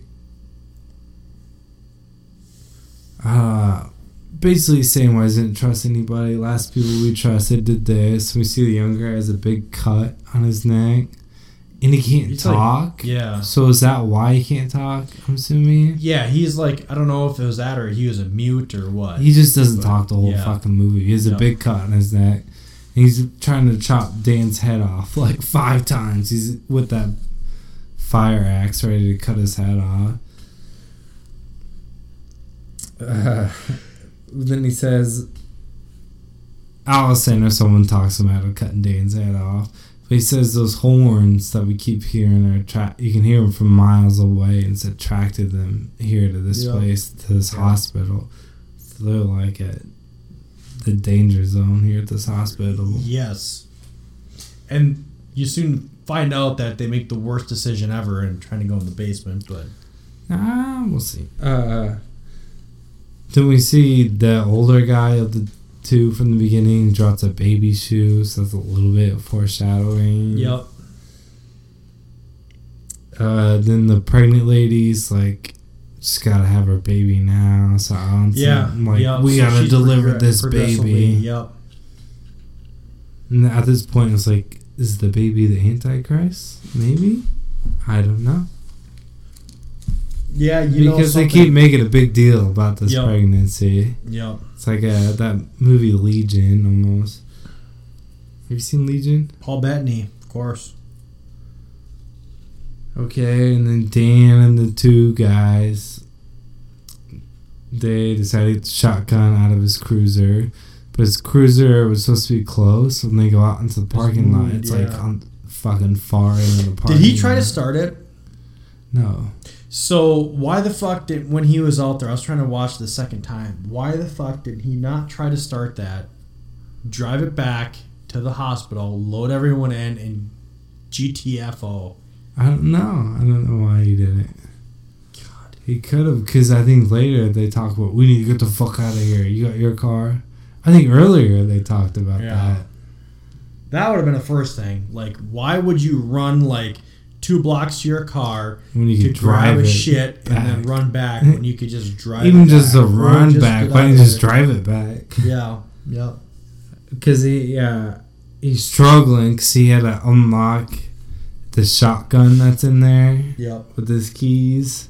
And while the kid was getting the shells out of the back, and the older guy was keeping watch with the shotgun or with the rifle.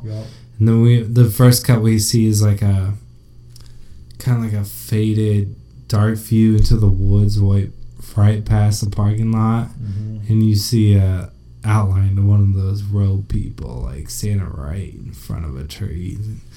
Alright, that's creepy. And he's like, what the fuck is taking so long? And then we see more of them, and then all of a sudden we see one of them behind the kid, but he turns on the lights. And when he turns on the lights, they all do like a hand signal, like to calm down. So there's something going on with the lights here. Did you pick that up? No, I didn't. Because they cut the lights the first time they came out, and then when he turns on his cherries, they all kind of stand down. So like maybe they're afraid of the lights or something. I don't think. Or it they ever know comes, that like creatures are attracted to him or something. Maybe. Yeah. But one of the road people is behind him, cuts the kid, but then Dan finally gets a shotgun out and blows that robe dude in half. Meanwhile, Allison is trying to look for birth medicine. Yeah, so she was supposed to wait for Daniel to get back. Yes. So she travels to the basement by herself, which, if you've ever seen any fucking horror movie, you know is a terrible idea, and whatever you have coming to you, you deserve. Yeah, I mean, that's what the guy says. But she wants to deliver this baby, but she has to go get the right medicine. So she goes by herself to the basement. Yep. And then the weirdest, creepiest, most awkward spot to... Right. And then we kind of like get a shot of her face and kind of pan behind her. And then we see like the doctor who just fucking died. We're pretty sure is standing behind her. A big WTF moment. You're like, okay, what's going on? What? Is that the doctor? Yep. Pretty sure it is. And then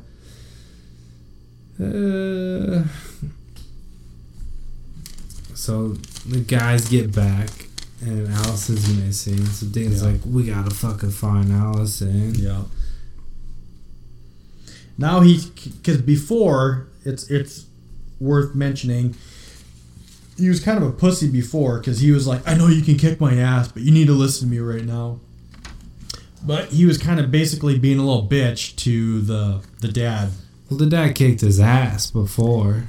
He didn't really kick his ass. I mean, he fucking held him down and put his boot to his chin. Yeah, but he didn't have anything. So Daniel just got done being stabbed in the arm. Yeah. And he was unarmed. And then the dad comes up with the butt of his rifle and smokes him across the face.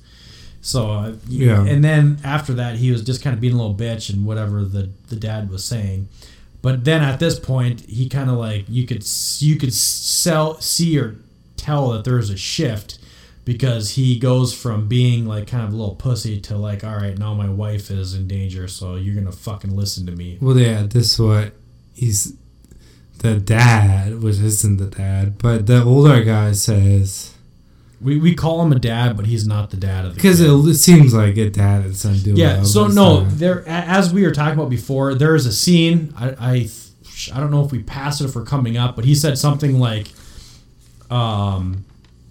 he made some kind of comment or said something where you realize the kid with him is not his own. Like he picked him up or met him somewhere or whatever. Yeah. But it's not his son. And you find that actually out in a little bit down the movie, because you find out that, you know, when they're hallucinating in the basement of the hospital, he's there and he's looking at a picture of his family with his wife and daughter, I think, or something. So, but anyways. But yeah, then he's trying to talk the guy, and he's like, why should I do it? It's like, she was an idiot for going off on it by herself anyways, just like what you just said. Mm-hmm. Go down the basement, and then he's like, well, fuck you, it's my right to hate my wife right now, or something like that. Oh shit, it's his wife, but they're separated. And then they go looking, and then they hear the phone ringing, and I think the basement they're in one part of the basement because they go into the office and the phone's ringing and it's blinking morgue. Yeah. So the call is coming from the morgue, and Dan picks it up, and it's obviously the doctor who was already died. And he says a bunch of more shit about his dad. Just talking a bunch of mad trash. Said he'll understand in due time, bunch of stuff like he'll find out what's happening, and Allison already knows. And then Dan and those two guys decide they're going to go downstairs they have to leave the Asian nurse with the grandpa and the pregnant grandkid, which the Asian nurse is not happy about at all. Then they interrogate / torture James, which is the guy that escaped. This was a pretty cool scene. Yeah, with the hammer. And they're like going to bust his fingers up with the hammer, so he'll tell the truth. Because they know he knows something. He does. Yeah. Like, he doesn't even... Yeah. But he says it's the doctor. And we're like, no shit, we know it's the doctor. It's like, no, you don't understand. I was there, and like, I followed some chick back out the road. To get some crystal. Let's get some meth. And they let us do drugs, and they watch us have sex, and then they made us watch them like sacrifice a bunch of people and like a bunch of weird shit. Sounds like a big old like Bohemian Grove sex cult shit. And they're like, okay, whatever, James, you're coming with us to the basement. So they go down the basement, but they got a CB radio with the Asian nurse, the walkie-talkie, so she knows the basement, so she can lead them along the way to the morgue. There's apparently a separate stairway. Yeah, and they're like, oh, what's this other stairway? She's like, there's no other stairway. You're already in the basement. So they go into the basement's basement. Yep. And this is where the weird shit. Did I ask the last? I only wrote down 5 bullet points, and one of them I don't think I asked yet was why weren't the radios working? I don't know. They wouldn't work outside the hospital, is what they said. Yeah, exactly. Because he was talking to dispatch before, and the dispatch never relayed. So I thought maybe it was like a town conspiracy to where like a lot more people in on it. So maybe dispatch didn't want to call it in because they were also part of it. Well, I was gonna say because I have a couple working theories, I guess, that we'll discuss once we wrap this up. Okay. But yeah, it's like, don't go down that staircase. That's not a real staircase. And then we see the doctor, who is obviously dead but alive, become zombie doctor now. Yep. He's talking to Allison, who appears to be like paralyzed from the neck down. Cause she's like on some kind of like some like lab table, but like she can talk, but she can't move her body. Yeah, he was like something like, "Oh, you can't move if you want to," or something like that before. Yeah. And he says he's doing this because his daughter died. It's a big theme about his daughter dying. And then he says something about like basically because his daughter died, he's trying to do like a whole pet cemetery type Nazi regeneration shit where he wants to bring people back to life so he can bring his daughter back to life. And he says, and that was like the theme of the whole well, not the whole movie, but you learned that fairly early on that he lost his daughter, and you could tell that was his driving force. Yeah. And then he says he did a bunch of experiments to like try to keep people alive. And like a lot of them stay alive, but they don't want to stay alive. Basically, like they want to die, but he won't let them die. So then, this is where we get like Dan and the nut son and dad walking through the basement, and we see all these fucking creatures start it's coming like a up. fun house of horrors. It's fucking awesome, dude. It's like they enter that one room and it's just like a slaughterhouse, but of just like human skeletons and remains and shit hanging up down there. Yeah, that's what we see is just like torsos hanging and fucking body parts and shit. And then we hear like a whoosh, whoosh, yeah, whoosh, the dude. Whoosh. And then we just see this fucking dude like crushing his head into a pipe on the wall. Like, clearly he's trying to kill himself, but he just can't. And like, what the fuck? And he looks over and you see straight through his fucking skull. Like, the dude cannot die because of whatever this doctor did to him. Like, they just want to die. They're like zombies, but with like Yeah, how do you kill them? Kind of thing. They want to die. They're fucking tormented. Like they're like later on, coming up soon, they're trying to like kill them, and they just like are shooting their legs to get them down because of, like, how the fuck they kill these things. Yeah, it was awesome. And they're just like fucking mad crazy. They don't have like they don't want brains or something. They're just like fucking out of their fucking minds. That was a fucking crazy scene. I love that.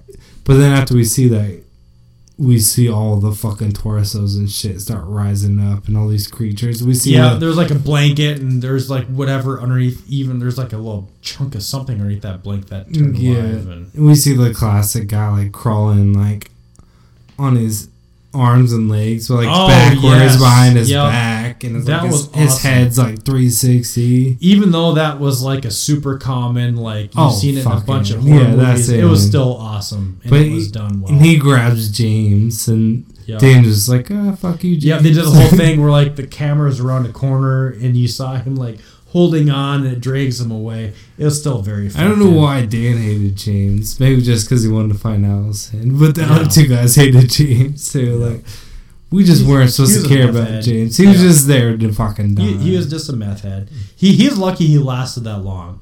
Yeah, he was. It was fucking. This is primo horror shit right here. Yeah.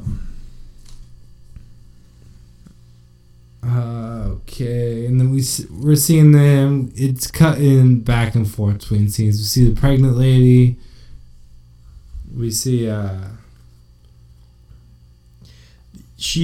pregnant lady is getting, her belly's like fucking huge, and then we see like her white dress beneath her crotch is like all bloody, and the nurse like, oh fuck, what the fuck.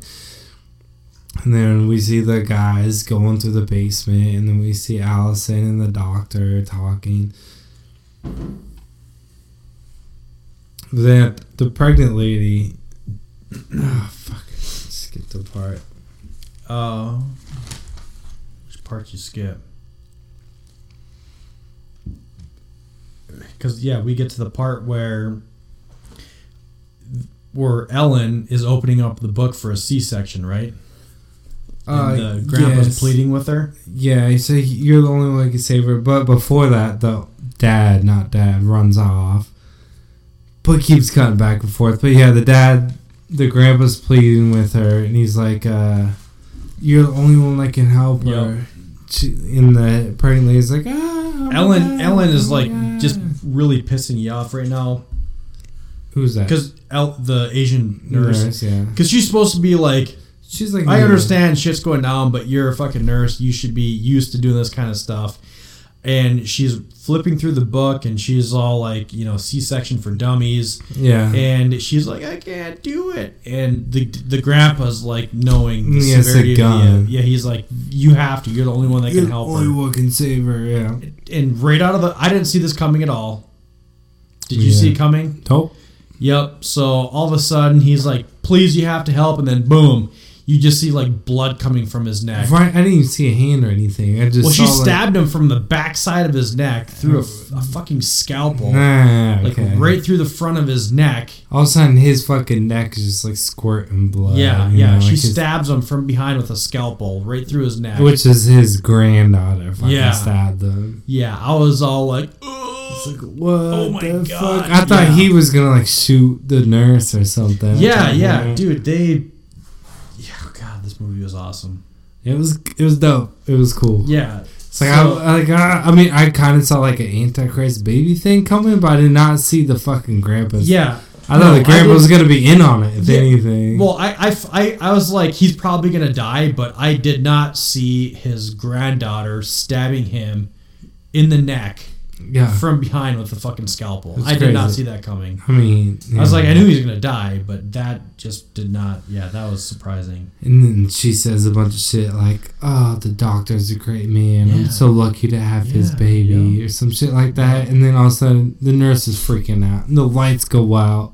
And then that's when we see more road people. And they're in the building. Yeah. They're like, yep, you're fucked now. So there's another thing about lights. So like once the lights go out, they appear. So I don't know if they're like vampires or some shit. Because I guess it wouldn't even be regular lights. I don't know.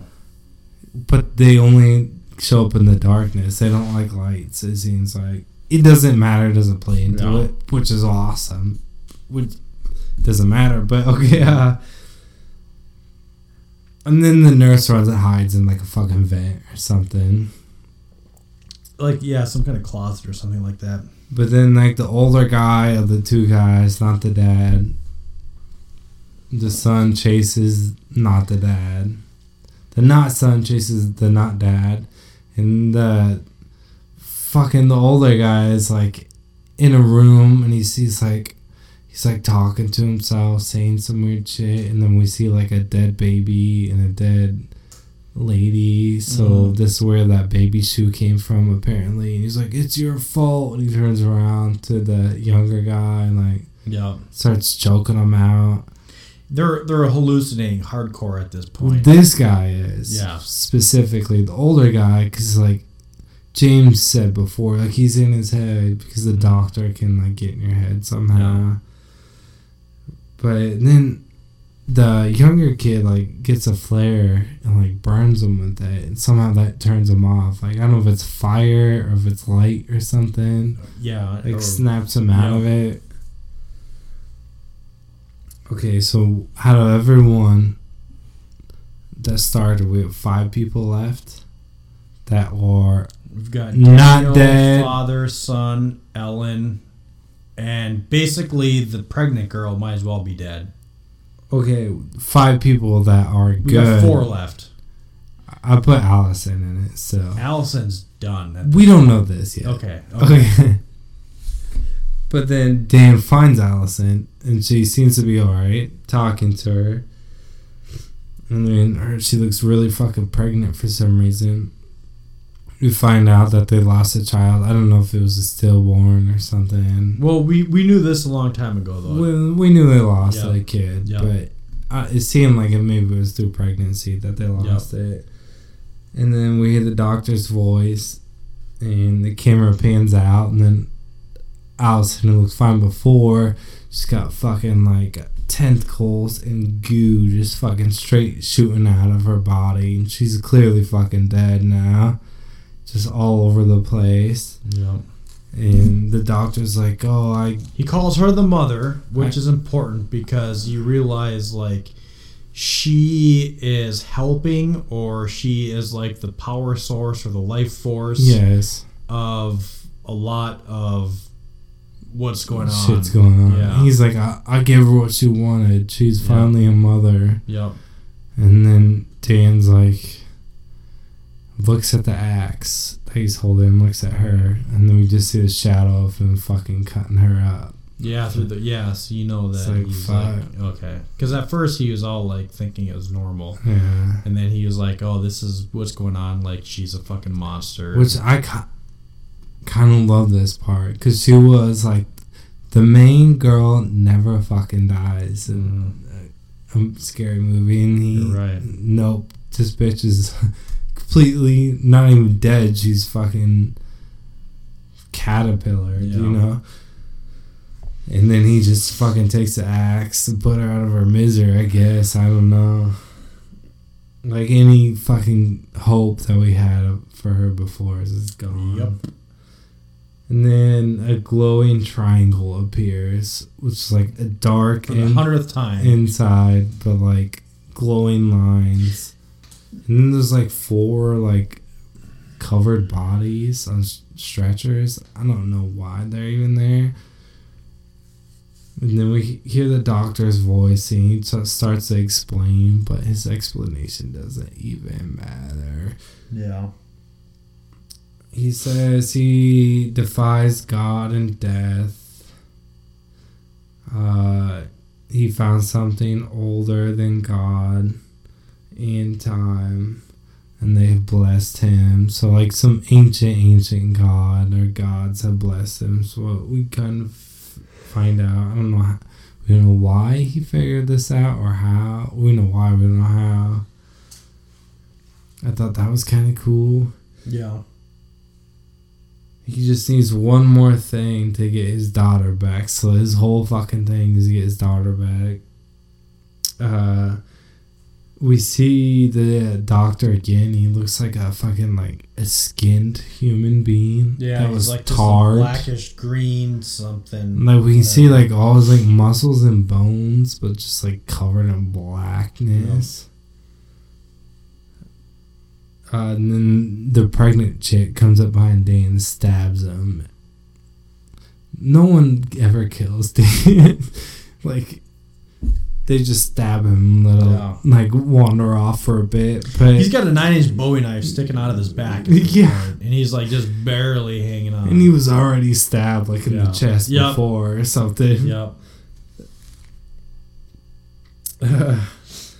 But then he's kind of laying down because he's been stabbed, and the doctor puts his hand on the fucking pregnant chick, says, "Take this vessel, my daughter," or some shit like that.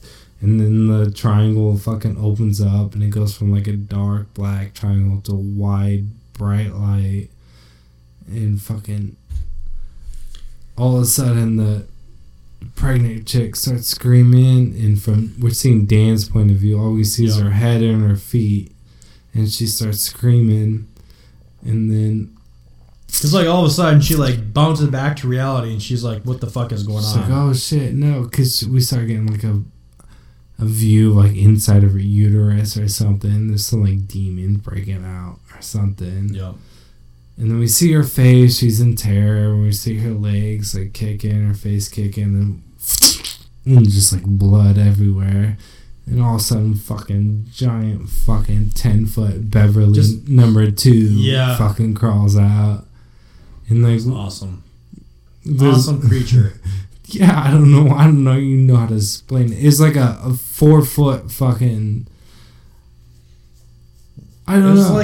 It's like the legs a hairless bear man thing. Fucking huge, long legs. I don't know. It's like legs of a cow, a body of a bear without fur, and the face of a man. Facial, yeah. It killed it. It was good. And then it like stomped on one of the bodies that they knocked over, just crushed its face. Which I'm pretty convinced the only reason they put those 4 bodies in there is so they could have that scene to crush its face. A face crusher. Yeah. Then the doctor is telling Daniel he's been great. He has to kill him though before he can live again. Some bullshit like that. Says some spiritual shit. I'm sorry, I keep getting ahead of my notes. Just too excited. We're getting towards the end. Yeah. Well, I mean, we're in the end, but yeah, this is it's culminating. This is the end. So so Dan goes after the doctor, which is like fucking Skeletor covered in tar right now. Stabs him with the fucking axe. And the doctor's like, "Oh, that doesn't affect me." And like says a bunch of more shit. And then Dan like tackles him into the wide open abyss of the through the triangle. Bright light triangle behind him. Which we don't even know what effect that has. And then all of a sudden this secondary basement starts closing down, and the only person left is the kid. Yep. And Beverly 2 is what I call her, which is the demon child. Cow demon thing. Yeah. And the walls start closing down, and the kid's running out, and he escapes, and the demon child gets crushed. He's upstairs, and he starts hearing noises, like, what the fuck, and all of a sudden someone pops out, and it's Asian nurse. Oh, yeah. And they hug. So our last 2 people alive are, I don't want to call Asian nurse. What's her name? Ellen and the kid are the only 2 to survive. The mute. So there's a scene then with yes, I skipped the scene. The sun, actually the sun doesn't come out. It's just like the moon, whatever. It's getting a little bit lighter out, But there's a scene where Daniel and Allison are in only what I can explain as the separate reality. Different dimension. Dimension, yeah, that's what I meant. The different dimension. And they're holding hands looking at the horizon, which is the triangle. And then it's just basically, well, that's the very last of it. But yeah, it kind of ends with the Mute and Ellen together, and then Allison and Daniel. But Allison and Dan are in like a different world. It's I call it a alternate reality, a foggy dimension. pyramid world, because it's just like real foggy and cloudy, and just pyramids everywhere. It's where the triangle kind of comes from. Yeah. And then the real world, it's the Mute and Ellen. But I forgot a point where the dad, quote unquote dad, dies when. Oh yeah, he lights he's getting like stabbed in the guts. This is another minor problem I have. He's like perfectly mobile while his guts are getting ripped out by tentacles, and he's pouring like lighter fluid all over himself and the beast. Yeah. And then the Mute throws the lighter on him, lights him on fire, but it doesn't. I forgot about the Apparently, it doesn't do anything because the fucking beast is still fine after that. I forgot about that. Yeah, he grabs the alcohol from the previous scene or whatever and lights him on fire. But yeah, then like the last scene is Allison and Dan in that pyramid foggy world. Yeah. I'm like, we don't really know what the hell is going on. And they hold hands and the credits roll. Credits roll, yeah. So, I mean, this one is more ambiguous than the last one, but I didn't need to know the answer. Exactly. So I was like trying to, I already had like a few theories, and I've kind of refined them, which we'll go over my main theory in a minute here. But I did a lot of research trying to figure out like what was going on, and then I found something that said the directors, the Jeremy Gillespie and Steven Kostanski, they purposely, and you have to realize sometimes that's a cop out, sometimes it's the easy way out. Yeah. But sometimes it's like legit, intentional. It's your imagination is the vivid imagination you have and what you think is going to happen is going to be better than whatever they can come up with, which is sometimes true. That's what they call it. Go on. Yeah, and I think that's true in this case. So they purposely. So then I wrote after, because right away I started writing down significance of the name, the void, ? Significance of the triangle. Like I was writing all this down in the very beginning, and then I wrote by them. It's purposely vague, so you can surmise your own. Absolutely. Yeah.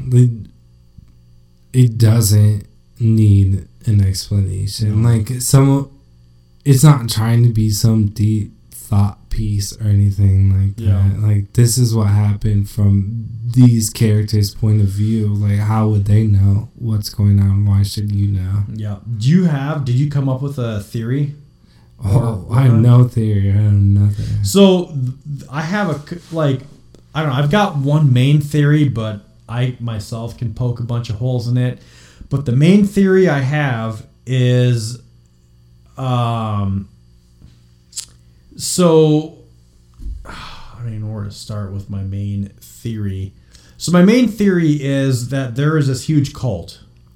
Yeah. Which is the people in the robes and whatever. They don't explain those people. So they're almost like, I guess, I don't know if Heaven's Gate would be a good comparison, but they think they know something. They think something's happening or something's coming.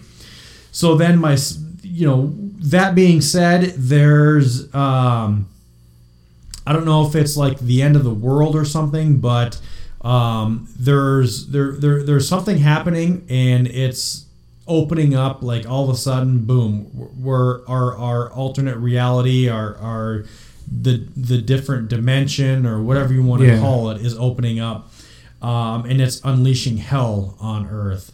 So I think that this movie picks up right when everything is coming together. So you've got for one reason or another, there's a portal being opened and you're getting like an alternate reality, or the different dimension is coming in, and then you've got this like cult of people that were like, oh, this is what we've been looking for, kind of thing. So part of me is like wondering if the doctor losing his daughter put him kind of like, it just made him loony, and he just one way or the other, accidentally or something, or purposely, if he found a book or something, he facilitated everything as far as opening up this portal or this dimension or reality, and then everybody else is like some kind of like weird cultist, whatever, and they're just like looking for something to grasp onto, like, you know, we've had these crazy ideas and we've been these crazy cult people, and we're looking for something to, you know, make sense of our cult, and then this happens and they attach themselves to that. Yeah. But there's a lot of plot holes with that as far as that goes, as far as why they're in the middle of nowhere and there's all these people. So the doctor says that you're gonna die for me like your dad did and like your son did. So it kind of makes you think like maybe this is a long time coming for him. Sure. I guess I kind of missed that part. And then those horns going off, bring it back to the red state. Something in the Bible, like Michael Parks, that's who the main guy is. Yeah, he passed away. Yep. But something in the Bible says about there's like 7 horns blown at the end of the world. That's how you'll know that the end of the world is coming. I did not know that. So like maybe those. So we heard like 3 of them or something. Something like that. Yeah, so maybe it is some kind of biblical shit. But he says he's something older than God, but maybe it's supposed to be like an old ancient god or something. But yeah, I don't know. Who knows? It doesn't matter. It doesn't matter. It really doesn't. But part of me is like wondering like where do all the demons come in? Like why do, if you die, you turn into a demon? Who knows? But you know, the weird thing is like the dad and his, you know, the quote unquote not dad and not son, they knew something was up. Because like they burnt that body in the beginning because they knew it turned into some kind of monster. Yeah, and then they burnt the body of the Super Trooper too. Yeah, so how do they know? Like, who knows? Yeah, it would be cool if they did like a graphic novel, or it's like some kind of backstory on it. Like, they left it wide open to do a sequel, and you know, normally I love sequels and stuff. I don't think they need it. They don't. But if they do, I just hope it's like the same guys that do it. So but no, this What else do you have with this movie? All I have is like it was ambiguous, but it was intentionally like confusing, and it worked. It was good compared to the last ones. Like this one wasn't trying to lead us anywhere. I don't know. I give it 9 out of 10. Oh, I was gonna actually have you hold off on that because I. Oh shit! Sorry. No, well, because I purposely left mine wide open because I didn't want you to get influenced by it. Yeah, to see it, notice it, but I'll write mine down here and circle it. I for a long time was coming in right around a 9 to 9.5, and after I watched it last night, I just was like, I'm just gonna settle at 9.25. Oh, fucking give me that, man. Yeah, I was very close to coming in at a 10, but part of me is like, even though I like the ambiguity of it, not knowing, like, a little bit more of a backstory or something, would have just kind of helped a little bit. And then there's just a couple other minor things that are just coming in that we talked about as well. But like, still, like, part of me is like, I'm not going to do this, but part of me is like, dude, for any, just like this movie being made for $82,000 wants me to give it a 20 out of 10. Dude, for real. And like from start to finish, it's a good, it's straight up horror. It's a scary movie. Nothing. Start to fucking finish. Yeah. There's really nothing, in my opinion, that is like a big, like, wavering, like, this is why this movie is downgraded. So, no, I mean, do you have anything else you want to add to it? I have to pee again. All right. Yeah. Yeah, it's cold. Just had our first pee break. Yes, queen. Yeah, there's like frost on the grass. Cripes. It's fucking awesome. It's also 1 in the morning. I'm gonna be up in 5 hours. Yeah. Oof. Fun time. So that was The Void. Drunk Darius came in at a 9. I came in at a 9.25. I never did get my rating at that, did I? Yeah, I did. No, you did. It might be one of my top 10 of all time. Yeah, 9.25. It's great. The movie is. I mean, for being a movie on the budget of $82,000, I mean that's just beyond impressive. So. It's like a 80s throwback done almost perfect. You know, practical effects, no CGI, great acting. No slow build up bullshit. No. It's just straight in the horror movie the entire time. It throws in that sci-fi supernatural shit, but still fucking good and realistic. Yep. It was awesome. It was awesome. So that was The Void 2016. The last thing we have is our segment of the week, which is the Drunk Darius Deep Dive. Welcome to Drunk Darius's Deep Dive into Cropsy. What's the movie? Cropsy. Cropsy? Hey, have you seen this one? I've never even heard of it. Oh, buddy. First of all, do you ever have like a local urban legend in your hometown about like a Bloody Mary or not in my hometown? Connie, the campground killer? You have a haunted house or one of those houses? What? I don't think so. In Bemidji? My hometown is Virginia, but I just went to college in Bemidji. Same thing. I don't think there was in Bemidji either. What?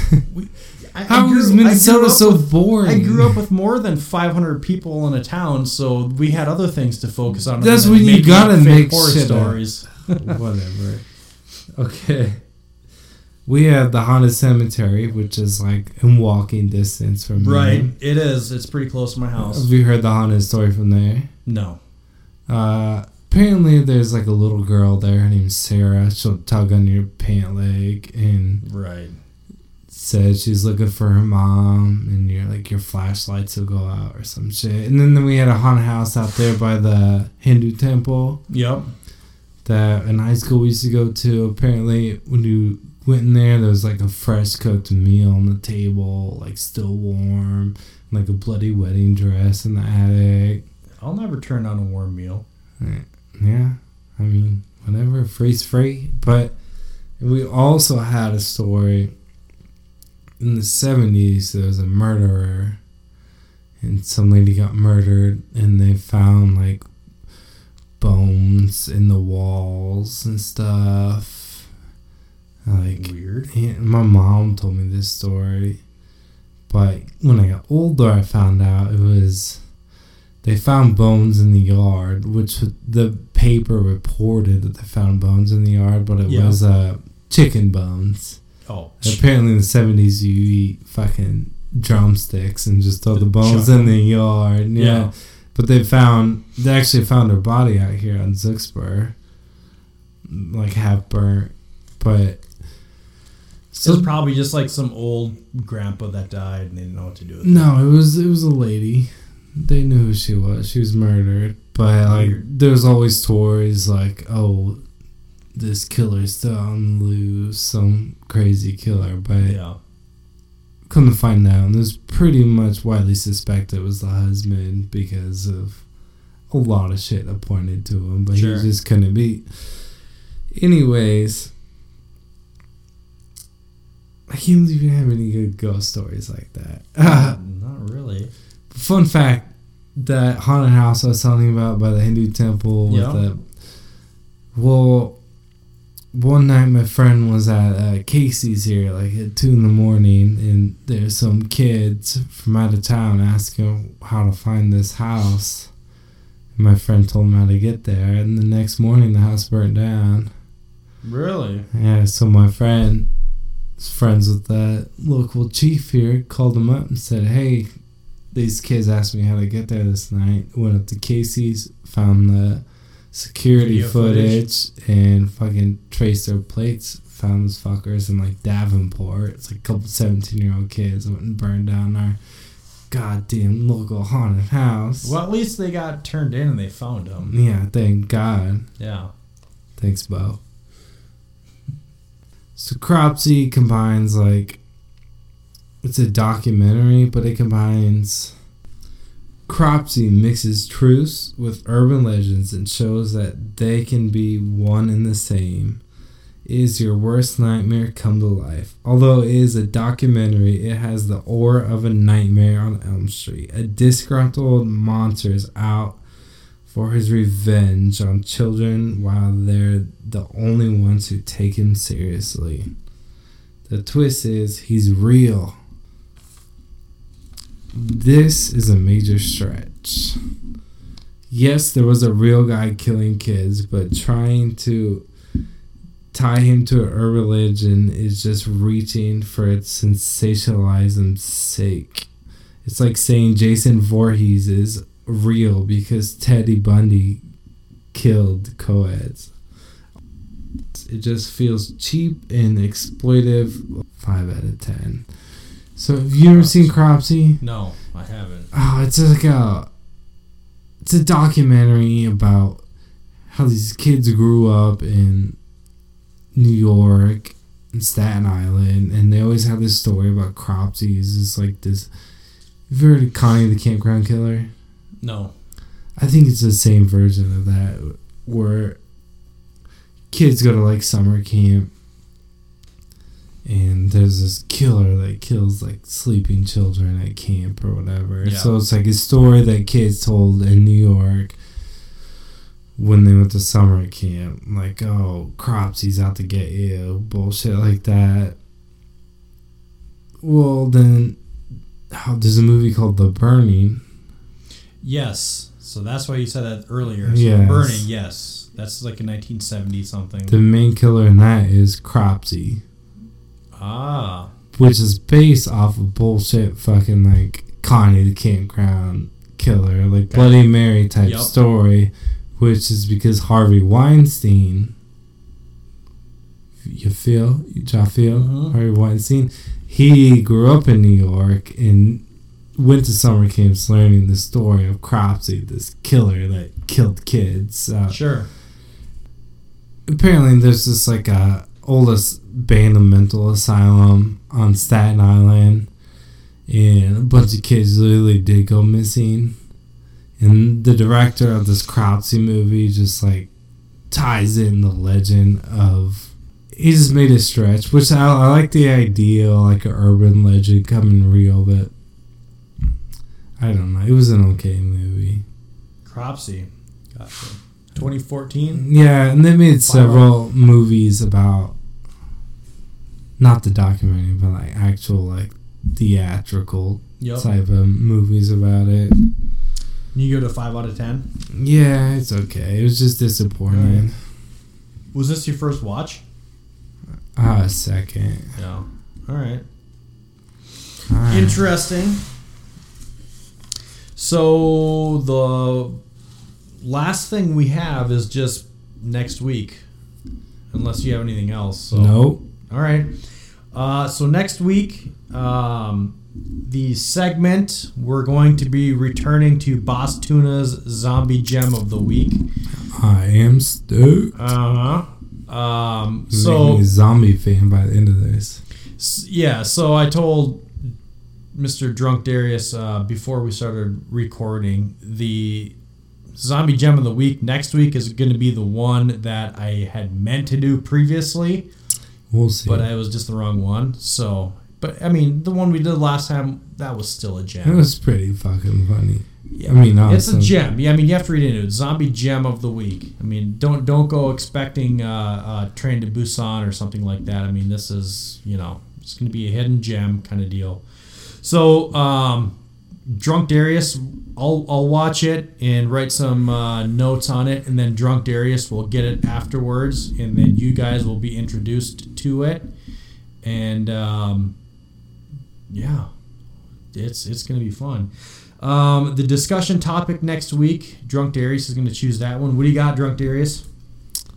Overrated horror movies. Ooh, so are we doing like a top 3, top 5? Let's just do top 5. It seems to be good. Discussion topic. Okay. This is going to be interesting. So top 5. I got a lot to say about this. Top 5 overrated horror movies. Gotcha. That's going to be... Oh, man. We're going to make some enemies with that I one. fucking hope so.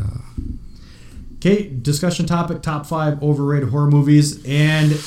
lastly, we're going to get into the movies for next week. Well, what do you got? It looks like you had something to say. No, Nope. Just waiting Okay. for this. Okay, he's waiting. So, well, shit, now it's the 26th. We started recording and it was the 25th. Yeah. So, we figured it would be fitting we're going to do 2 episodes in October. We figured it would be fitting to do 2 Halloween styles. So we're going to choose Halloween themed. So these aren't necessarily movies that take place on Halloween. They just have to be tied into Halloween somehow. So they could be movies that we just feel is a movie you should watch on Halloween. Doesn't mean that the movie has anything to do with Halloween or was filmed on Halloween. But we're going to give you guys 4 movies that fit the Halloween theme. Yep. 2 this week, 2 Yep. 2 weeks from now. Yep. So each of us, I'm going to get 1 new and 1 old, and Drunk Darius is going to get 1 new and 1 old as well. So I'm up first, and I have the old movie, which is Clown House, 1989. Clown House. Yep. Have you even heard of it? I don't think so. You probably haven't. I've seen it once. Oh God, years and years ago, and I completely forgot about this movie until I was doing some research, and the only reason I recognized it is because it's a young Sam Rockwell. So Sam Rockwell is pretty notable, I guess, of an actor now. In the horror community, will recognize him as starring in the remake of Poltergeist, but.